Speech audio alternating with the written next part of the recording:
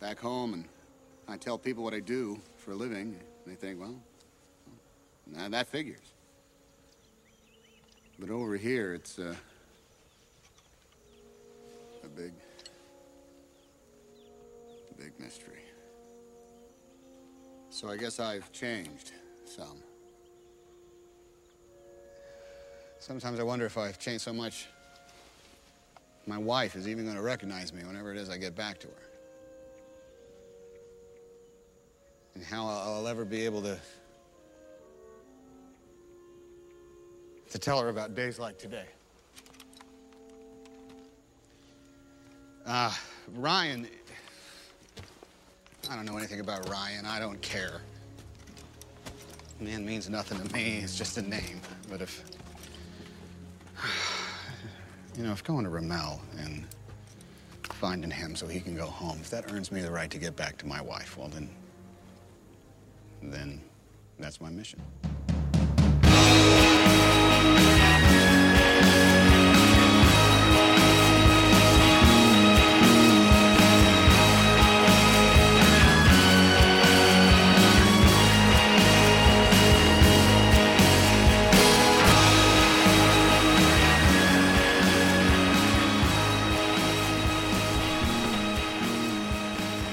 Hello there, and welcome to Pivotal Film. I am Tom Nolan. And I'm Mario Ponzio. I don't know why I said it like Ponzio. this. And this, apparently, the announcer for our Best of the Year awards just snuck in there. And this is episode 12. We're going, and it's getting closer and closer, Mario. You know, after the last week, I have a little more energy to do these things. I got some more energy. I got 5 million extra energy. Yeah. Probably climbing up to 6 million extra energies by the next week or so. Yeah, it might come crashing down in a month and a half, but 2 months, but you know. Well, fully or just like 2 portions of like our energy will just kind of disappear. I would like, David Perdue, as much of a giant piece of shit as he is, like, he's not so like forwardly awful as Kelly Loeffler is. Kelly Loeffler's gonna lose. Yeah, I think she's going to lose. I mean, people just hate Kelly Loeffler. I mean, right now, even like the first poll out of like post-election has Warnock down 1 point, and it's like a very fairly right-leaning pollster. Yeah, I think it's going to end up being a split. Personally, I think Perdue's good. It's going to be about turning out the vote. I mean, like, so you know what? Actually, guys, Republicans, if you're listening, the election was a real fraud. You probably shouldn't vote anymore. Especially if you're in Georgia. Yeah, that's weird. So how are they going to do that? Like, the election's a fraud, but you definitely got to vote. Yeah. But people are just not going to be like, why? I thought you said election voting was a fraud. Well, you got it. Because if we win, it's not a fraud. Right. But without Trump on the ticket, I hope. I don't know. Whatever. That's the thing. So we were having this conversation before, and I was like, I don't want to get off on a tangent about anything. But the other part of me just doesn't even fucking give a shit anymore. The job is done. You know what I mean? Like, The job was to get that motherfucker out of office, and ostensibly we did it. You know what I mean? Hooray for everybody. Are we talking about Mike Pence when you say motherfucker? Yeah, Mike Pence. No, it's just to get Betsy DeVos out of fucking office. Remember Betsy DeVos? She's still around. Oh, I know. We should all be cheering that. But part of my relief just comes from, like, I don't have to think about it anymore. So I've been, like, very specifically not thinking about it as much as humanly possible. Yeah. And since we've recorded some sad news in the world of entertainment, most importantly, Alex Trebek passed. Oh, yeah. I would say Sean Connery, but I've read some stuff about Sean Connery and opinions he held about hitting women in the face and the general belief of women. So, I'm less inclined. But Alex Trebek, a huge part of my life, so that was a real downer for my Sunday. Yeah, he fought a good fight, though. Fuck pancreatic cancer, man. Took out 3 good people this year. As much as I think RBG should have retired in 2013. Still sad she died. Yeah. Her, John Lewis, Alex Trebek. Yeah, I mean, it's one of those things where every death is magnified this year. If you're feeling stomach pain, people, go to your doctors. Pancreatic cancer, 3rd leading cause of death from cancers, 95% death rate because it's not caught typically in the stage 4. Interesting. Very good. I Thanks, don't know why Mario. we're doing a PSA on What's the PSA sound? I'll look up PSA sounds on the internet tonight. But one of the things that's been getting me through, Mario, has been drinking. I'm not even going to hide it. Drinking has been really good. Running and exercise has also been helping. Drinking. Also eating crappy food. Eating crappy food is really good. Yeah. So, you got an Abominable last week? Or 2 weeks ago? We got the Abominable. Oh, no. Did you get... I got some more Abominable. Oh, man. I had a terrible Abominable this past weekend. Which one is it? It was the Harvester. Okay, that's not it. Okay, good. This one matches. I thought I saw it and I wasn't going to do it, but I was like, that works for one of our movies. 1 for 2 on Abominable. All right, so this one is Toxic Earth. Which one was it? It's like a Cthulhu. Another double IPA. Huh? All right, a double IPA brewed with local honey and matcha. God, why is Abomination? Why are they doing this with their beer? Why do they throw so much shit in their beer? I don't know, but I'm not gonna look at it. I'm gonna guess like 11.82%, 57%, 9.3. There you go. Still. But part of me, so Mario, I sent you this picture of this beer called American Soldado, and it was. I know. Is this Cthulhu? It's got horns. It is. It looks like small. A deer, but it has a Cthulhu face. But it's so small. And it lives in the woods. Looking at it doesn't cause me to lose my mind, nor to be racist, like H.P. Lovecraft was. Burned in hell. He hated everything. Part of me just wants to, like, I'm so sick of beer. Like, are you? Kind of. Like, Well, I switched to liquor for a while. So. Right. So, like, I've been drinking a lot of Rolling Rock. Like, that was my election night beer, and it's been pretty good. I reintroduced you to Rolling Rock, didn't I? You did. It was very exciting. Part of me wants just beers that are just, like, fucking shit up. So I had that beer, American Soldado. I texted you. I was like, this beer is disgusting and also delicious. Because it tastes like drinking soda, but it just... How about this? Like, it's very sweet and good. And I was like, yeah, I'm excited about this beer. I'm excited for fucking crazy beers. We got 11 more episodes of this podcast to go. Yeah. We're probably going to continue, and there's probably more than 11. We'll do something, yeah. But for the beer aspect of it, I say we just get fucking funky. Let's get funky. Find the weirdest shit we can. All right, so again, Double India Pale Ale. WWE IPA. Local honey and matcha. That's weird. That's our first Honey matcha and beer. Matcha? Also, yeah, by first matcha beer, do you mean the first ever beer you heard of that put matcha in it? Doesn't smell bad. COVID dink.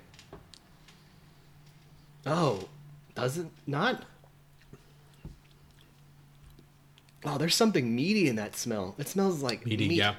Not meat. Mead. Meaty flavor, though. Meaty. It Meaty. smells meaty, like a steak, and tastes meaty, like Assassin's Creed Valhalla. Happy next generation console day by the way. Did you reserve yours? Would you get an Xbox? Are you an Xbox guy or you a PlayStation guy? I'd get a Series X. Yeah.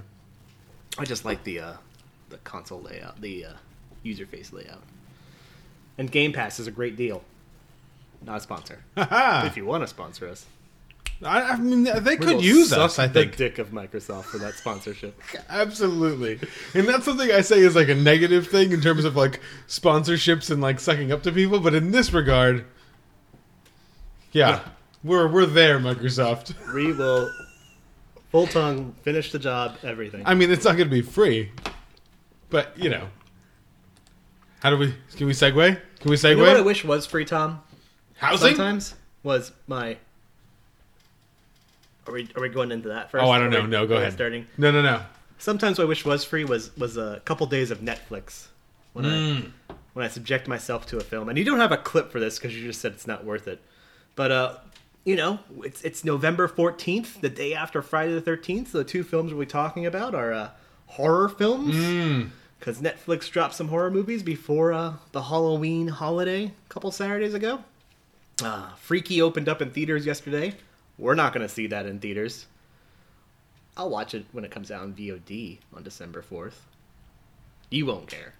No, I'm not going to pay. I mean, if you tell me where you watched it, yeah, I'll watch it. But the first movie we want to talk about, which doesn't have a clip, so I won't remember the pause, is in Nobody Polish? Sleeps in the Woods Tonight, the Polish slasher film It is a movie where a large conglomeration of teenagers descend upon some Polish woods. It is a technology-free camp. It's a rehabilitation camp, as they report on the Netflix title. Don't really for get that. For people addicted to their phones? Yeah, it's something I didn't get a sense that everyone was addicted. What I got a sense of was that they needed them to not have technology so that they would need, they would have an inability to escape from the monsters in the woods. Their problem with the monsters has nothing to do with technology. Well, but I mean, to call in police and whatnot. I guess, yeah.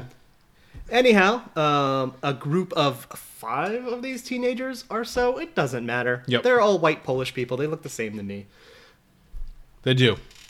Go on a 3-day hike as Group 4. And meanwhile, a mother has kept captive her 2 sons who have been conglomerated and mixed with this black ooze from a meteorite. I guess it's a symbiote suit. Is that what we're going with here? I don't know. They're Spider-Man villains. Who knows? And the mother dies and they escape and they're cannibals, I guess, but not really. They're just kind of giant pimply monsters.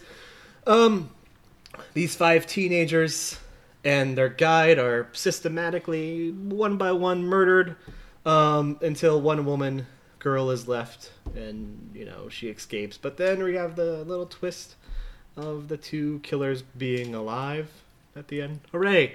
It's your very typical slasher film. The unfortunate thing about this was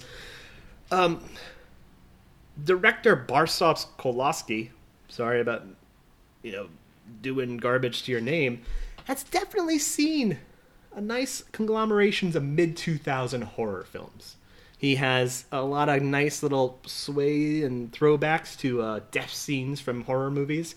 The sleeping bag death is from Friday the 13th part, I don't remember. But it's replicated in Jason X and played again in Friday the 13th 2009 remake. The chopped in half scene with the police officer is like one of the most famous kill of the Wrong Turn series, where I forgot her name, but an American Idol stars like chopped in half. I remember that. Something from American Idol.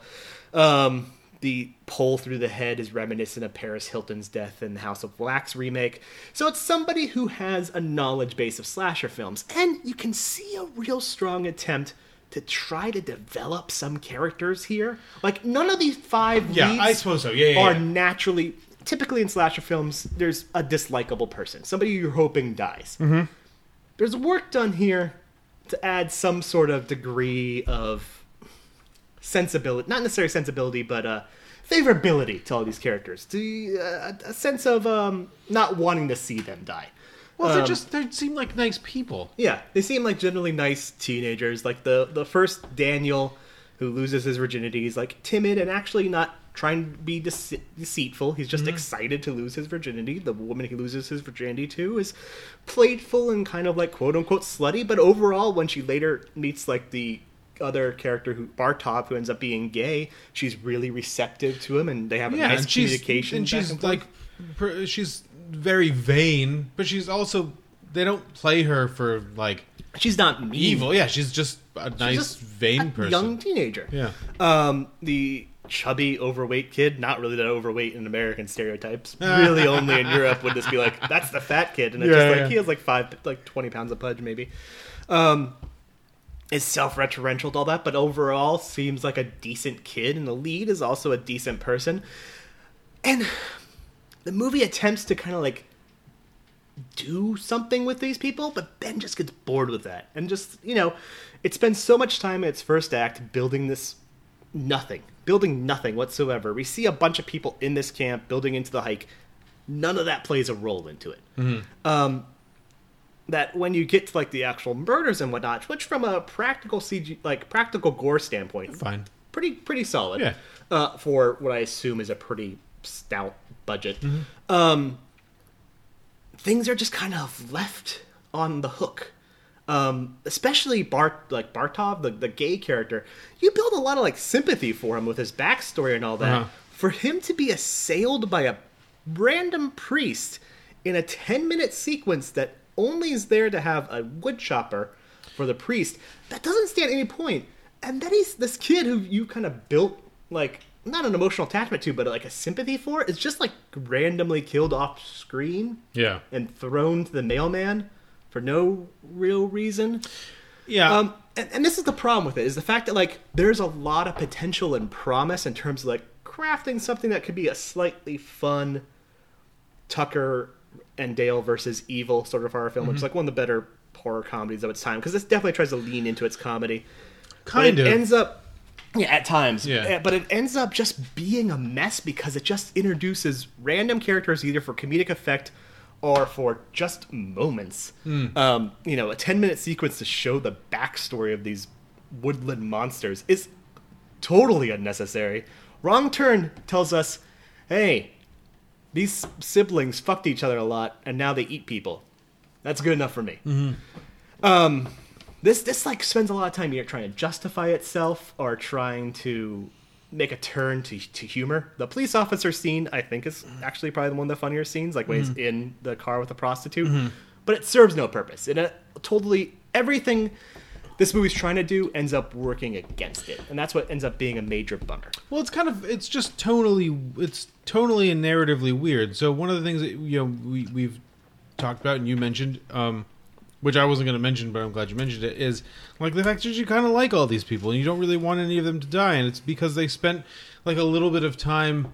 And, I suppose it's well cast, although we don't know who any of these people are, so we don't really know. But they all fit, and they're all pretty good, and they don't give them a lot to do, so we're kind of basing our feelings on how they're framed and, like, all this other stuff, and how they act. And none of them seem to be acting untoward in any way. Yeah. So they're not, like, even, like you said, even that one girl who's supposed to be, like, I guess, the stereotypical, mean girl type person, she just doesn't. She spends like an extra second looking at her phone before she gives it up. Mean. No, she's not. She's really nice to everybody. So I think the problem with this movie is that it doesn't really have a really clear narrative sense on what it's trying, like where it wants to go as a story. So like when they start doing those references to other horror movies or references like the meta horror stuff, like Scream had horror 3 rules, where you have 6. Right. You don't know where it's coming from. And, like, I thought for a second, I was like, oh, this is cool that it's, like, a monster movie. Like, cool. Like, monster. I even had this thought, like, only in Europe would they still make a monster movie. But then they show you how the monsters got made, and you're just like, they were doing this better in the X-Files in, like, the mid-90s. Like... Are you talking about the cut episode? Which one? The Mother episode? Like, the... locked in the room episode? No. I just mean like it from that like special effects. Man. Well, Home fucked me up. Home. That's what I was talking about. Oh, okay, yeah. Home Home was rough. Home was rough. I always like the Tony Shalhoub episodes the most. The Killer Shadow. Oh yeah. That was a cool one. I like X-Files. X-Files is great, but holds up. Also, Gillian Anderson. Well, it kind of holds up. The middle seasons. No, I'm talking like the first 5 seasons. Oh no, I'm talking about like season 3, 4, 5. Like, the first 2 seasons are kind of hokey, I think. But you're getting a sense of everything. Yeah, but I liked the show better when it had a little money. Yeah. Because everything was just fog. But, like, until, like, 5 or 6. Like, 5, I think, is, like, where it kind of loses it. Well, it becomes weird, and then the rubber... What I agree with you is the tonal inconsistency about, this film is the fact that, like, Julik's death works because he gets like that moment where he's just like asking to die, and you built up that character, so that death actually is somewhat poignant, and it's just tongue eaten out. Yeah, like Anilelia or whatever, I minus a D plus an A. She just like he turns to her. It's going to be like a death in my movie later on, and she just has a pole sticking out of her head. Yeah, the other kid just gets slammed against the wall. The other kid just gets a death off screen. Like, these are characters who we've added some dimensionality to, like, very thin, obviously, for a slasher film. Yeah. Dimensionality. And they're just kind of like disregard. They're just done for a quick moment, and it really does a disservice to, like, some of the footwork you've put into it. Well, my problem, I suppose, with this movie is that a lot of horror movies start with a premise, and then it adds the characters in, so the characters seem superfluous to the premise. This has no premise. It just starts with the characters. It's just these characters, and they're at a camp, which is not a premise because it's been done before. There's a killer, and, the fact that he's a monster or whatever. 2 of them. Two, I suppose there's one two with a flat plaid shirt and one with overalls. One with hair, one with no hair. But even that is no premise. You know what I mean? It's not a premise. There's no premise in this movie. Like, it's just, where can we put people in the... How can we get people in the woods? It's almost like they came up with the title and then they were just like, okay, now what? Make a camp. And they can't have phones. And that'll be cool. We need nudity. But even then... A close-up shot on boobs only. Yeah. But then... Even the phone thing is weird because it doesn't seem like anyone has that big of a problem with like letting go of their phones. Everyone's just kind of like, yeah, you'll feel really good after not having Instagram updates, and everyone's like, okay. And they even say like it's gonna be good not looking at Instagram. It's like, and everyone's just like, fine, yeah, okay. Yeah, what bummed me out about it was it feels like there's a lot of potential there. It feels like somebody has a knowledge base of horror. It looks okay. It looks like it has some actually like good, decent cinematography for the genre.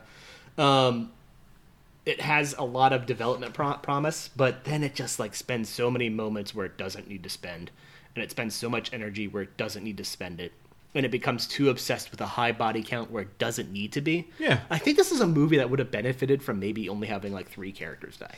Yeah. Like, have most of the kids get out. But have a reason. Like, this movie has no script. I mean, so this is where, like, this is the rare horror movie when you're just like, make a better script. And you can make a better script by having a worse script. Yeah, I guess it's not even a direction problem. Because, like, from a direction standpoint, it's not bad. It's just, from a story standpoint, it's an absolute failure. Yeah, yeah. Conversely, Mario. Netflix also released another horror film-ish. Around the same day, 2 days later, the day before Halloween. And this film does not suffer from, for me, a screenplay problem or a directing problem or anything. Well, much of anything problem. Yeah. And that is His House. Not Adam Ant's house. His house. I saw something in the dark. You have felt it too.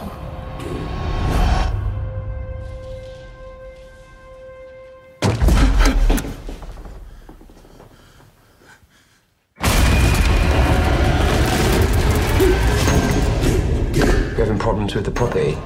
This is what they want. They like to see us crazy. Let them send us back. How quickly you forget everything we went through to get here.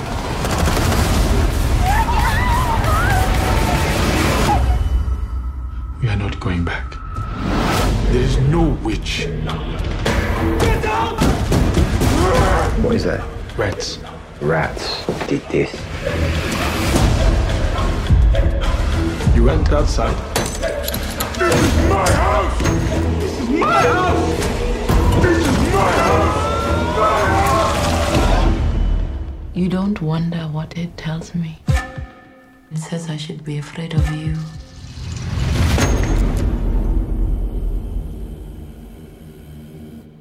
Before we get into this, have you watched Lovecraft Country? Not yet. But I wanted to after it just seems like this show. After like over the year, I've been watching different performances from people in Lovecraft Country, and I'm like, if all these people combine to be in Lovecraft Country, like Lovecraft Country must not be that bad. You know me and Jonathan Majors, right? So my problem with Lovecraft Country has nothing to do with the show. It has to do with the fact that for some reason in my house, when I bring up HBO Max on my computer, the signal sucks. I don't know what it is. It doesn't happen on any of the other streaming networks. It's like this very choppy. Every 10 seconds, it does this. It's Miyazaki thinking you're going to try to watch one of his movies on your computer. I have all of them on DVD. I don't need to do that. He thinks Miyazaki. That's what he thinks. He's like, it's just fucking with my head. No, but like, so the reason you ask, I'm assuming, is because one of the main character in this movie is played by Wunmi Mosaku. Fuck, I hate when there's names that are hard to pronounce. We sound like such idiots, and we don't mean to. It's just hard. It's just hard. I mean, I'm sure my name's hard to pronounce for somebody from Uruguay. Yeah, maybe. So probably not. My favorite thing about the Polish movie we just a friend of mine from Philly calls me Mario and has a hard time remembering it's Mario. I call you Mario sometimes, not to your face. But my grandfather used to call me Mario all the time, just to get it under my skin. And then he died because of VA mix-up. Happy Veterans Day. Oh, man. All right, let's move on. She plays Rial. She is married to, or her husband. I think, we don't ever see it, but they call each other husband. Bol, played by Sophie Diorisu. I think he did a good job in those names. I think he did all right. I mean, I didn't feel whatever. They are refugees from South Sudan, and they have ended up in England, and they are given housing in a like what we would call a project here, but it's really just kind of like a housing development in England. Temporary asylum, basically. Yeah. And they are told, here are some rules. Here is your house. Don't fuck it up and you'll get to stay. Fuck up even a little bit and you won't get to stay. They are met at the house by Doctor Who, which was... played by Mott Smythe. I was kept hoping for like a... I don't watch Doctor Who, but I was like, oh, I know that's a Doctor Who. And I kept thinking that there was going to be a Doctor Who. I kept thinking there was going to be a Doctor Who tie-in here. By the way, any listener who's a Doctor Who fan right now is losing their shit because the character is the Doctor, not Doctor. Tom Nolan does not give a fuck. You people need to get a life, buddy. Those are all the same people. My favorite Doctor. The one season of that show I ever watched was the fourth series or whatever, which is like his first thing. I just want to say those are the same people who freaked out when the Doctor was a woman. I'm sure. Oh yeah. Who like set the internet on fire because they perverted. Doesn't matter. Is she still fuck all you Doctor? people? I think she is. Right? They haven't. There's usually like an announcement when they change doctors. Is that how we talk about it? Yeah. I don't know. They in their passage across Whittaker. In their passage by boat to freedom, they lose their daughter, Niagek. I'm not even Malaika. I'm not doing it. I'm sorry. Look it up on Wikipedia or IMDb or whatever. Just whatever. She dies, and there's not a lot of like plot necessarily to go into here. Suffice it to say that, as we've mentioned before, this is a horror movie. Both Bol and Rial start to see things in their home, and they both have a different reaction to the things that they're seeing. One of the things that they're seeing is their daughter in a mask and in some what looks like kind of traditional clothes, creeping about through within the walls, and Bol sees this one night. I love the night when and I have a lot of thoughts on this movie. I love that one the second time. He gets up in the middle of the night, and the flap of the wall covering comes down, and there's the big hole, and there's the rope, and he pulls the rope. Yeah. I love it. I fucking love it. But they both have a different reaction to it, and it's based on the idea of, and we're going to get a little kind of symbolic here, we're going to kind of move away from plot, and we're going to move away from interpretation kind of feelings. It's based on the idea of assimilation, is that Bol really wants to assimilate to this new way of being. He wants to use utensils when he eats. He wants to sing this dumbass soccer song. And Rial wants to kind of keep some of themselves. He buys the polo worth 1/10 of their weekly salary. Right. And she wants to keep some of herself. She wants to keep, even so far as to like keep their daughter, as it were. And we'll talk about like the twist, I guess, a little bit. We'll announce a spoiler alert before we get into any of that, I suppose. I won't do the thing, but we'll just say spoiler alert. She came over with a doll, and then she pulls off like the beaded fringe on the edge of the doll's dress, and she wears it as a necklace, and she wants to keep some of this herself. And so the ghosts are saying one thing to him, and they're saying another thing to her, and the way that kind of materializes, the way that conflict, it's like a conflict inside of a conflict kind of materializes, is really kind of fascinating. There's a lot of really great special effects, very modest in scope, a lot of mood stuff here, but it all really works, I think. I mean, I think this is an achievement of some kind. I'm not gonna say it's the greatest movie I've ever seen. It's not like the greatest horror movie I've ever seen, but it's definitely doing. It's hitting a lot of really great notes. I will say this: it's probably of the past few years one of the greatest directorial debuts I can remember. It's really it's fascinating when you watch it because you don't even really notice it's happening, and then at some point in the movie, maybe like the movie's like an hour and 40, maybe like an hour. Not even. It's like barely over 100 hour and 30 minutes. Okay, so I think like an hour in, it has when Rial kind of flees, when Bold kind of starts to lose it, and he's trying to lock her into the house. Oh, really? See, for me, it's before that. It's when he's sitting at the table and it pulls out and the wall's destroyed. I think that's still building. But by the time she leaves, then you get to see all the flashback stuff and you get to see what really happens. It's built this kind of really intense power that the ending, even though I have some feelings about, one of the the kind of climactic scene, it has a lot of fucking, it packs a punch. It's carrying a lot of weight. And when it strikes, it's striking with a lot of heavy force. And this is not even to say, maybe we can go into it a little bit, like the politics of it. I'm kind of hesitant to talk about. Yeah, my knowledge of any of the South Sudan conflict is so weak. And I don't even really want to make the case that it's like indicative of what every refugee goes through. But I think in terms of these two people, it's the ending. When it gets to the ending, when it crests there, it's really kind of, it's devastating. From whatever you said, I can interpret that you liked it. Abysmal failure of a film. No, what I think is that works so amazingly well in this film is constant building claustrophobia. Beyond the sense, even more so than the sense of some of the masterfully done scenes of horror, of actual kind of like paranormal horror. Borrowing a lot from, kind of like some of the horror films of yesteryear. That entire sequence, I don't mean to belittle like how well it's done, but the entire sequence where she escapes from the house and is back in South Sudan, so reminiscent of something like House, like from the 80s. Not the not that one. The American House. Yeah. Which also tries to deal with like Vietnam War trauma, but does so very poorly. It's a fun sort of goofy ghost movie, but it's not putting in the work. You have those moments that are reminiscent of that, and like all those things work well, and they work better than I've seen in other horror films. Because this is really reminiscent of those late 90s, early mid 2000s kind of Skeleton Key What Lies Beneath style of horror film. Not violent, relatively.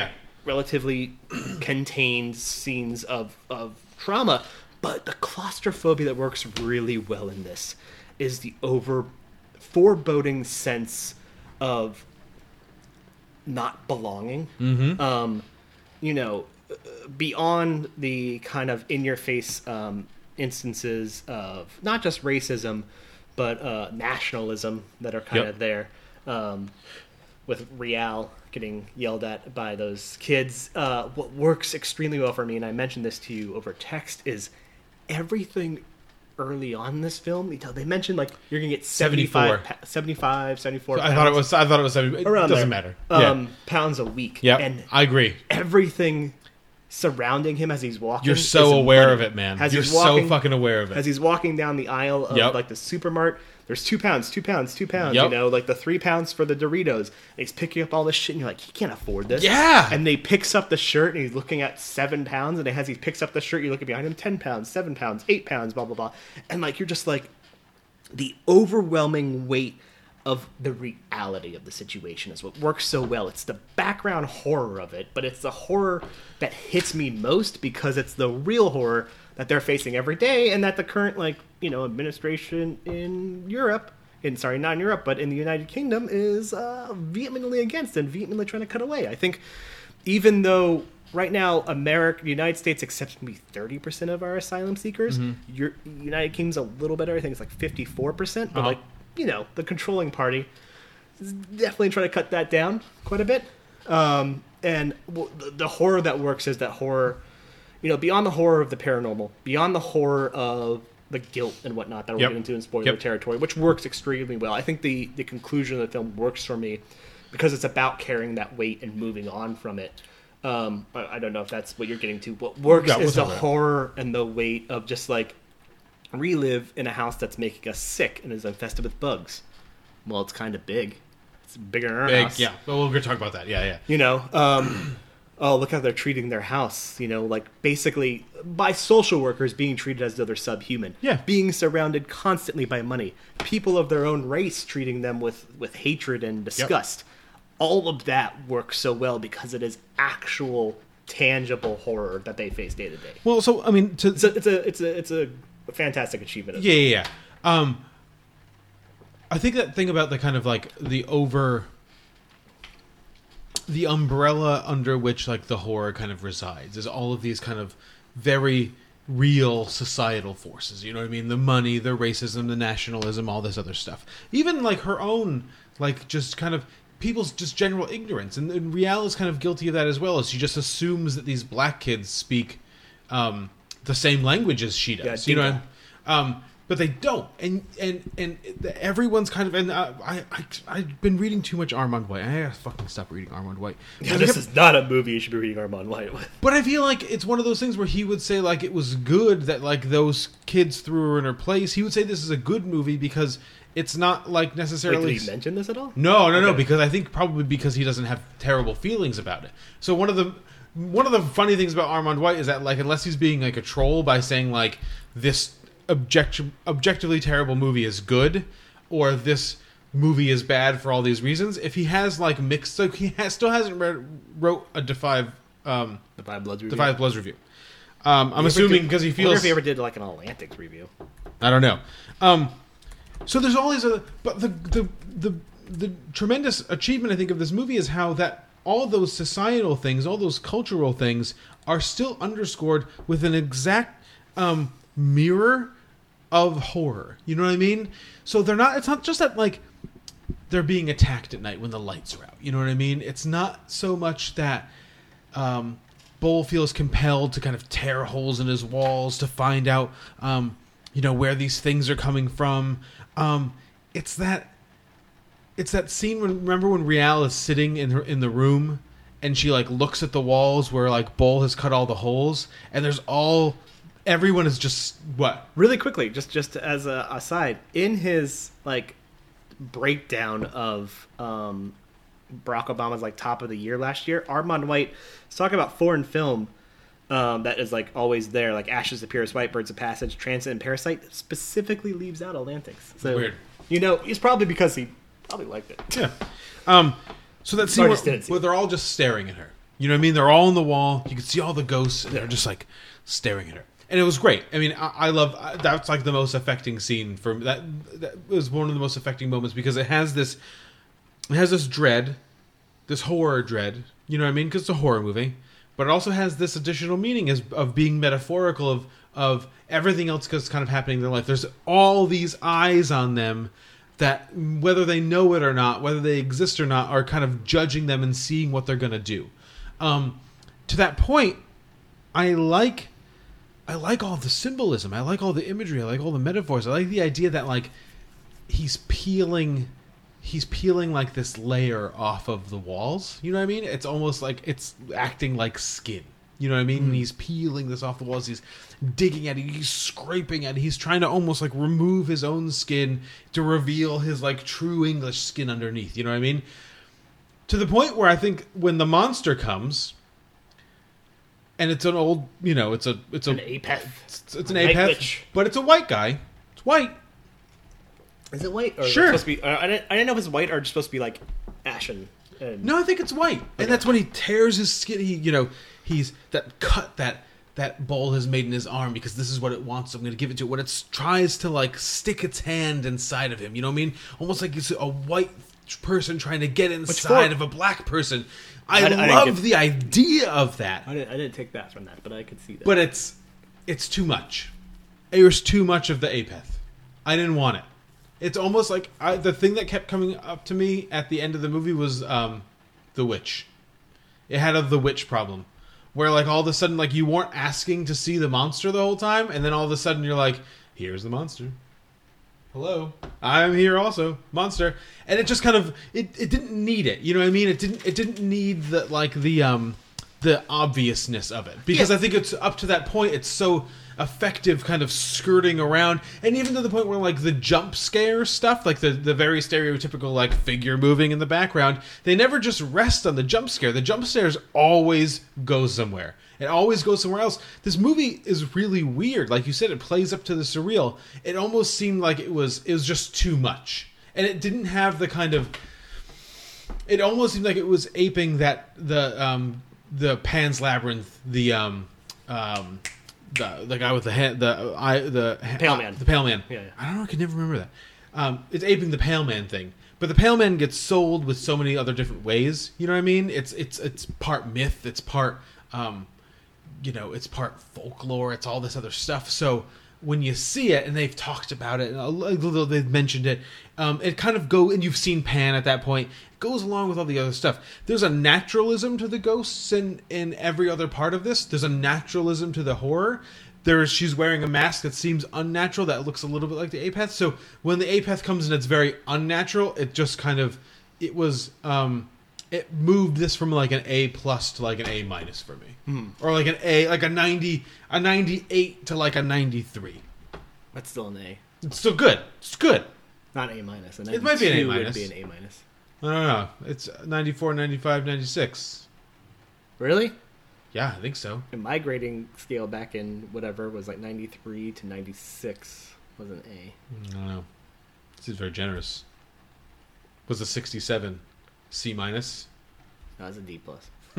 I don't know. That works for me because like it still feels like this conglomeration of guilt that Bull feels, and it like I don't know. I read some Collider article that talks about like is the Apeth even there, or is he just trying to commit suicide over the guilt? And like I don't buy into that necessarily, but I think it's there. Yeah, I feel it's there, or the could be.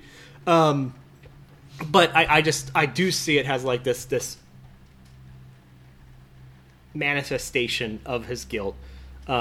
Spoilers, obviously, their daughter was not their daughter. Yeah, they just picked her up, stole her to get on a bus. He picked her up to get on a bus. Yeah, and that's why she's kind of able to. Real's kind of able to not necessarily move on, but accept the demons of her past, whereas he's not, because he's still kind of running away from that sense of guilt. He's still denying that sense of guilt. He's just kind of he's trying to quickly get over the fact that she died. Someone who he stole from a mother, like was not his child. And so that works for me in the sense of like this punishment that he deserves. Not punishment necessarily he deserves, but this like weight of guilt, and this moment of when you have that manifestation of guilt, it does feel like this overwhelming weight, and that kind of has that moment to it until Real's there to kind of pick him up, and that's what works for it with me is like when Real slits the throat of the Apeth. I think like seeing the Night Witch itself is hokey or a little too much, but I think it works ultimately when together they're able to kind of defeat that guilt of the past, take it on, and move forward. The spirits and demons, not demons, but the spirits of their past are still there, but they're able to look forward to the future. The concept of it works perfectly. Like the execution's just a little too much. It was just a little too much of seeing the monster. I might not drop it like 5 points. I might drop it like a point. I think because the special effects up to that point really like worked so well, and they were so specific, and this seemed like the antithesis of that, where it wasn't surreal anymore. It became very real, and in its reality, it wasn't. It didn't sell it well enough. I have a difficulty in thinking how I do that, that should be done better, and I don't want to like hypothesize what could be done, but I think it could be done better if it doesn't talk. You know what I mean? If it doesn't linger like so much on like the thing kind of hovering over him. But like that digging into the flesh. That's the thing. The digging into the flesh is good. It's all this kind of lead up to like the thing that it's trying to do. Is just kind of like I don't need to hear it talk or express itself. Like we know what it wants. Like it's one of those things where it's like a couple seconds shaved off here and there. Yeah. Just keep. So the actual manifestation of the monster getting on him and digging itself in isn't what bugs you. It's just the kind of like there's too much space there. There's too much space. There's too much exposition surrounding the thing from the thing. It's cool if the thing expresses itself in the dark. You know what I mean? But when the thing finally emerges out of the floor, I don't want like, you know, James Bond level villain exposition about like why it's taking you. Yeah. You know what I mean? Just have it take it. You've done so much good work with just the images, with just sound, with just all this stuff. We know just from the turn's perspective, from the turn perspective, why it needs the soul for the soul sort of thing. Right, she just explained the ape. She explained the apeth so expertly that I don't want to hear from the apeth. You know what I mean? I don't want to hear from it. And if we've already heard from it in really kind of effective ways. I think really my one issue with this film comes from Matt Smith. He's never selling the emotion he's being told to sell. Which is like empathy. There's this like sense doing your of job. Like doing your job and not giving a shit at first, building into an empathy near the end of kind of just like accepting the cultural differences. Mm-hmm. But like he doesn't have this growth in there, which bugs me. Well, because he's only got like the 4 scenes. He's got the 4 scenes, but the scene where he like stops the photographer, where he stops the guy taking the photos, like that felt a little flat to me. Well, I just think I felt like, I don't know, I felt like this movie needed kind of a face, a known to American Western audiences sort of face, because I assume this came out like I don't know much about Gangs of London. I don't know how big that show or movie. I don't know. It is a show, yeah. And this is definitely before Lovecraft Country took over. Like, I just don't feel he's doing a lot of work to get there. Well, I just think which is fine, because right. It's not like the end. The of the movie's doing a shit ton of work. But I just think I think you're right in the terms of from between his first and second scenes, where in the first scene he really doesn't seem like he gives a shit, and then all of a sudden Bull comes into the office and he's just like, "Wow, I really give a shit." Like I'm very concerned now. It's like, really? Because you seem like you were a total fucking asshole in the first time, like, you know, your first 5 minutes in the movie. Yeah. Like, how did you get from point A to point B? Yeah, it's the only thing that doesn't work for me. You know who plays, by the way, the Apeth? No. Javier Botet. Oh, really? I watched it, I was like, that 100% has to be him.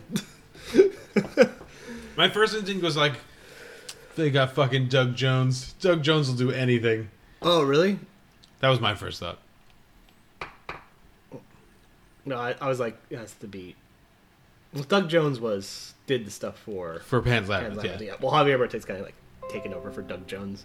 I think Doug Jones has become too much of a big deal now in the world. Oh, he's like the original Andy Serkis. Javier Botet did like The Witch and The Hobo and whatnot, and It and everything, and he's just like the new Doug Jones. Cool, but slender.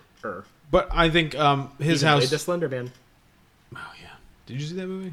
No, God no. His house really works. It's really excellent. It's worth all of your time. One of the best of the Netflix. year. Well, I assume, unless stuff for the rest of the year blows our socks off, it'll be in conversation. This is a weird year. Who knows? This is a weird year. Our year still ends January 15th. Which is the release date of One Night in Miami. But on Amazon. It comes out on December 24th, and that's the only reason we're going to January 15th, because we're not going to see it in theaters. Well, it comes out theatrically December 24th and comes out on Amazon. Yeah, anything that comes out theatric, anything that, like, we're not going to do our best of the year until, like, February.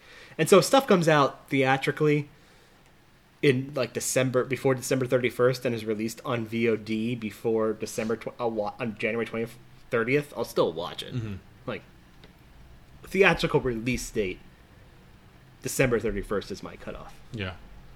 Well, we have Hillbillyology to tide us over until then, Mario. We're not reviewing that, are we? I don't really want to watch it. I don't either. I mean, it just looks awful. The reviews are great.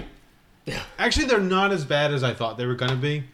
in the sense that most of the bad reviews J.D. are still Vance like is kicking a wall right they're now. like with his C-. pudgy fat fucking face. They're like C- and like 2 stars and like this just doesn't work. Collider shit all over it. Well, Collider can do that. I'm saying like major, media conglomerates that like don't want to be too mean to stuff that their readers are going to probably really like. I agree, but still, I did the jerking off motion. All right, we'll be right back with your number 12. Yeah.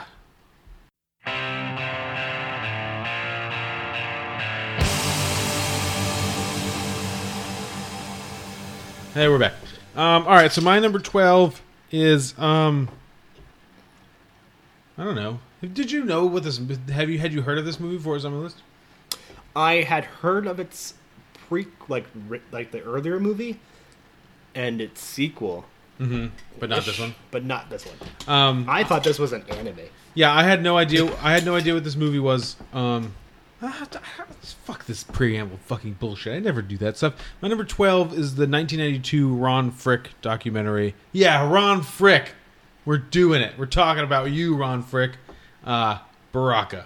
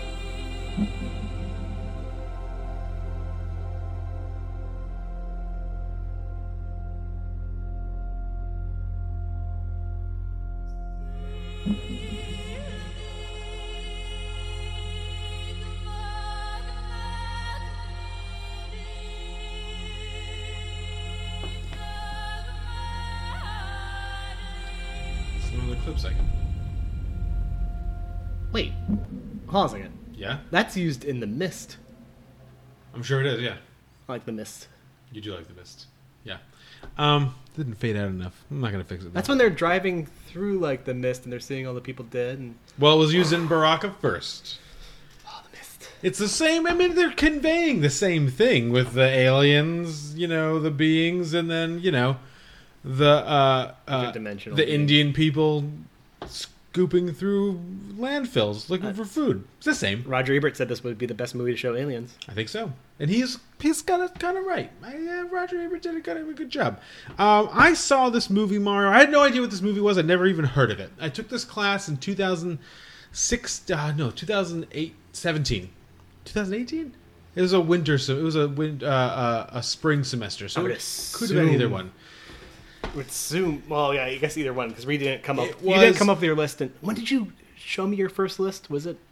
No, it would have been 17. It was 17. Because you showed me your list in 18, beginning of 18. Yeah. 2017. I was taking a class called World Religions, and in the first class, it was a 3-hour Wednesday night class, or 2.5 hours, 6:30 to 9 Wednesday night in Waterbury. Super fun. If you don't like hanging around in, or if you like hanging around in dark parking garages in Waterbury at night, you should take night classes in UConn Waterbury. Just pop on Grindr.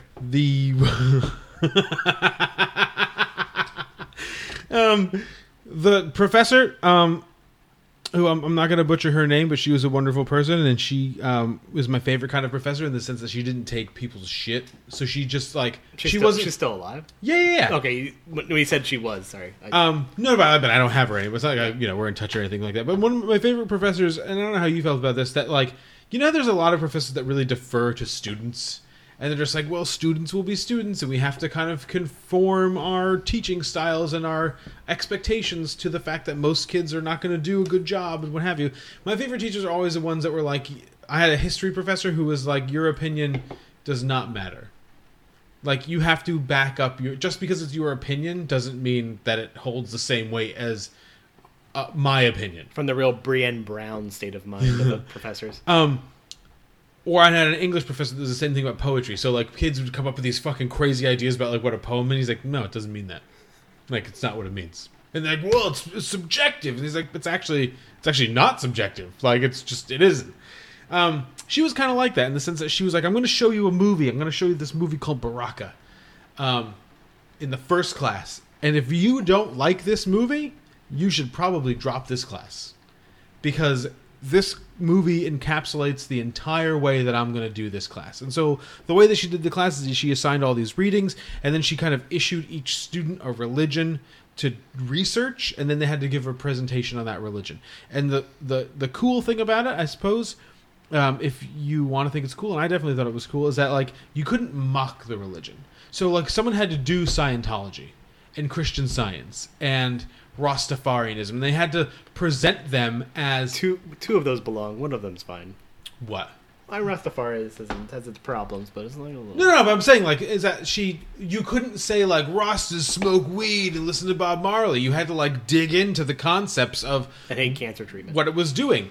No, but you couldn't present it at a low... So if you were doing Scientology, you had to just do... You couldn't just be like, Scientology is dumb because blah, blah, blah, blah. You had to present it as, like, what it's supposed to be doing. And this movie, for those who hasn't seen it, and I'm going to assume most people haven't seen it, it's not necessarily about religion, although religion's like a big fucking part of it. The word Baraka means a blessing in a lot of language, although Roger Ebert's great review thing ends it by saying, like, in Judaism, Baraka, he names like six different... Yeah, like, I'll actually read this. I have it right here. Baraka in Sufi... Baraka is a Sufi word meaning a blessing, or the breath, or the essence of life from which the evolutionary process unfolds. In Islam, generally, it is a quality or force emanating originally from Allah, but capable of transmission to objects to human beings. In Judaism, it is a ceremonial blessing. In Swahili, it means blessing. In French slang, it means good luck. In Serbian and Bulgarian, it means shack. In Turkish, it means barracks. All over the world, it is the name of a character in a Mortal Kombat video game. You know what I mean? So, like, but that's not like the point of the movie. But, like, religion, it doesn't really have a religious component to it. But it has no words. It's just music. Mostly, it's original music by this guy Michael Stearns.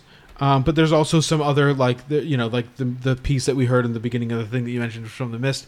There's some other things. It's very Maliki, I think, in its use of music, and that it kind of interweaves original music with already composed stuff, to the point where you kind of don't really know what's what. And I sat there, and it was on, played on a projector, DVD projector behind us. It was a good classroom. UConn Waterbury's got a lot of money. Projector behind us on a nice wall-sized screen. Was this like the 8K transfer? Do you know? No, so it was the DVD that I have. Okay, I don't know what that is. So there's like the 2008 release. So the 2008 Blu-ray got a DVD release like later in life. Because this is the first movie re-released in 8K, I think. Mm-hmm. This movie fucking kicked my ass. Kick my ass is not even the best way. The word I came up with, the term I thought I came up with, and now, unfortunately, it is the album name of a pussifier, which is Maynard James Keenan from Tools, like one of his side projects. They actually just released a record like 2 weeks ago called this exact thing, the phrase that I came up with, called Existential Reckoning. And what I meant by existential reckoning, and I had this conversation with a professor at the time, and I told her, it was like, this movie changed my life in a way, is that it better person, like, instantaneously, in the sense that, we talked last week about how I don't feel like I'm a good person all the time, or none of the time, or any of the time. I felt like I saw what it might take to be a good person after seeing this movie, and it was it's because this movie goes from continent to continent, from geographical oddity to, like, man-made marvel and shows them at like their most incredible, and then it digs into, in the middle of the movie, into the blight that, you know, humanity has kind of done to the earth, and it asks you, it doesn't try to hold you accountable for it, which I think is one of, like, I was reading a Stephen Hunter review in the Washington Post about it. He's like, if they're going to show, you know, it sentimentalizes, you know, third world countries, and I was like, it totally is the opposite of sentimentalizing a third world country. It is showing you, like, it's not showing you, he was like, show me the toilets. Like, they're so great in third world countries, like, what do their toilets look like? And I was like, I actually think the fact that they're digging through garbage to find food shows that they're not so great, and that they're not having such a great time. It like took my fucking breath away, and I watched it the other night. I watch this movie pretty regularly when I need help remembering, like, how to be better. And I think one of the things, I'm not a religious person, I'm a spiritual person. I feel like we've talked about this on the podcast before. One of the things I love about this movie is all the different ways that they show people kind of like interacting with that spiritual, you know, that higher being, with whether it be God or whether it be, you know, a Christian God or you know, one of many gods or whatever. It's the movie kind of hinges on that idea that there is something inside of us. We all hold something inside of us, regardless of where you live or what you believe, that wants to go beyond like the baseness of human society, which is, you know, running around cities or taking mass transit, which is exemplified here by, you know, the fast moving pace of the cities and mass transit, and like the horrible scenes with the chickens, those planes in the Arizona naval base just like rusting out in the fucking desert, those Kuwaiti fucking fire fields, all those. I mean, there's like a million things. There's a million different things you can show, and they're balanced out with, you know, all these beautiful temples that people have made in honor of their god, and all these different ways that they have of worshiping that god. Like, you know, the Sufis and the whirling dervishes, and just like spinning for fucking hours until they're high out of their minds and like just communing with God. You know, the Jews at the Wailing Wall, you know, all those Muslims in the, you know, at the Hajj, at the Kaaba, just kind of like spiraling. And that was the first time I've seen that. I right after that, I became kind of like obsessed with the Hajj. And it's so much more than just like that one cube in the center. There's so much more to it. It's just like this huge, it's this like huge endeavor that they have to take. But I was just blown away. I mean, in the scenes that stick out to me, or the thing that I think hinges it together, I don't know how you feel about this, but there's two scenes where there's one person in one scene, and then there's three people in the other scene. Their faces is covered in white, and their hair is sticking up, and they're just making these really elaborate pained expressions, and they're making these pained movements, and they're haunting, and they look like real ghosts. And like to tie it to his house, they, you know, they're clearly an expression of some kind of inner sorrow, and it's this Japanese Budo dancing that like was developed kind of after the dropping of the atomic bomb. They developed this expression of pain, and I can't get it out of my fucking head. Like when I saw it, like on not like a cinematic movie screen, but like on a bigger screen than the TV I have at my house, I was like, I don't even know how anybody else in this room is just kind of processing this, because I couldn't process it. It was existential pain on a level that I hadn't ever encountered before. But then there's also, and so the second scene that always sticks with me is the scene in the right towards the end of the movie, but I always think of it as like the middle.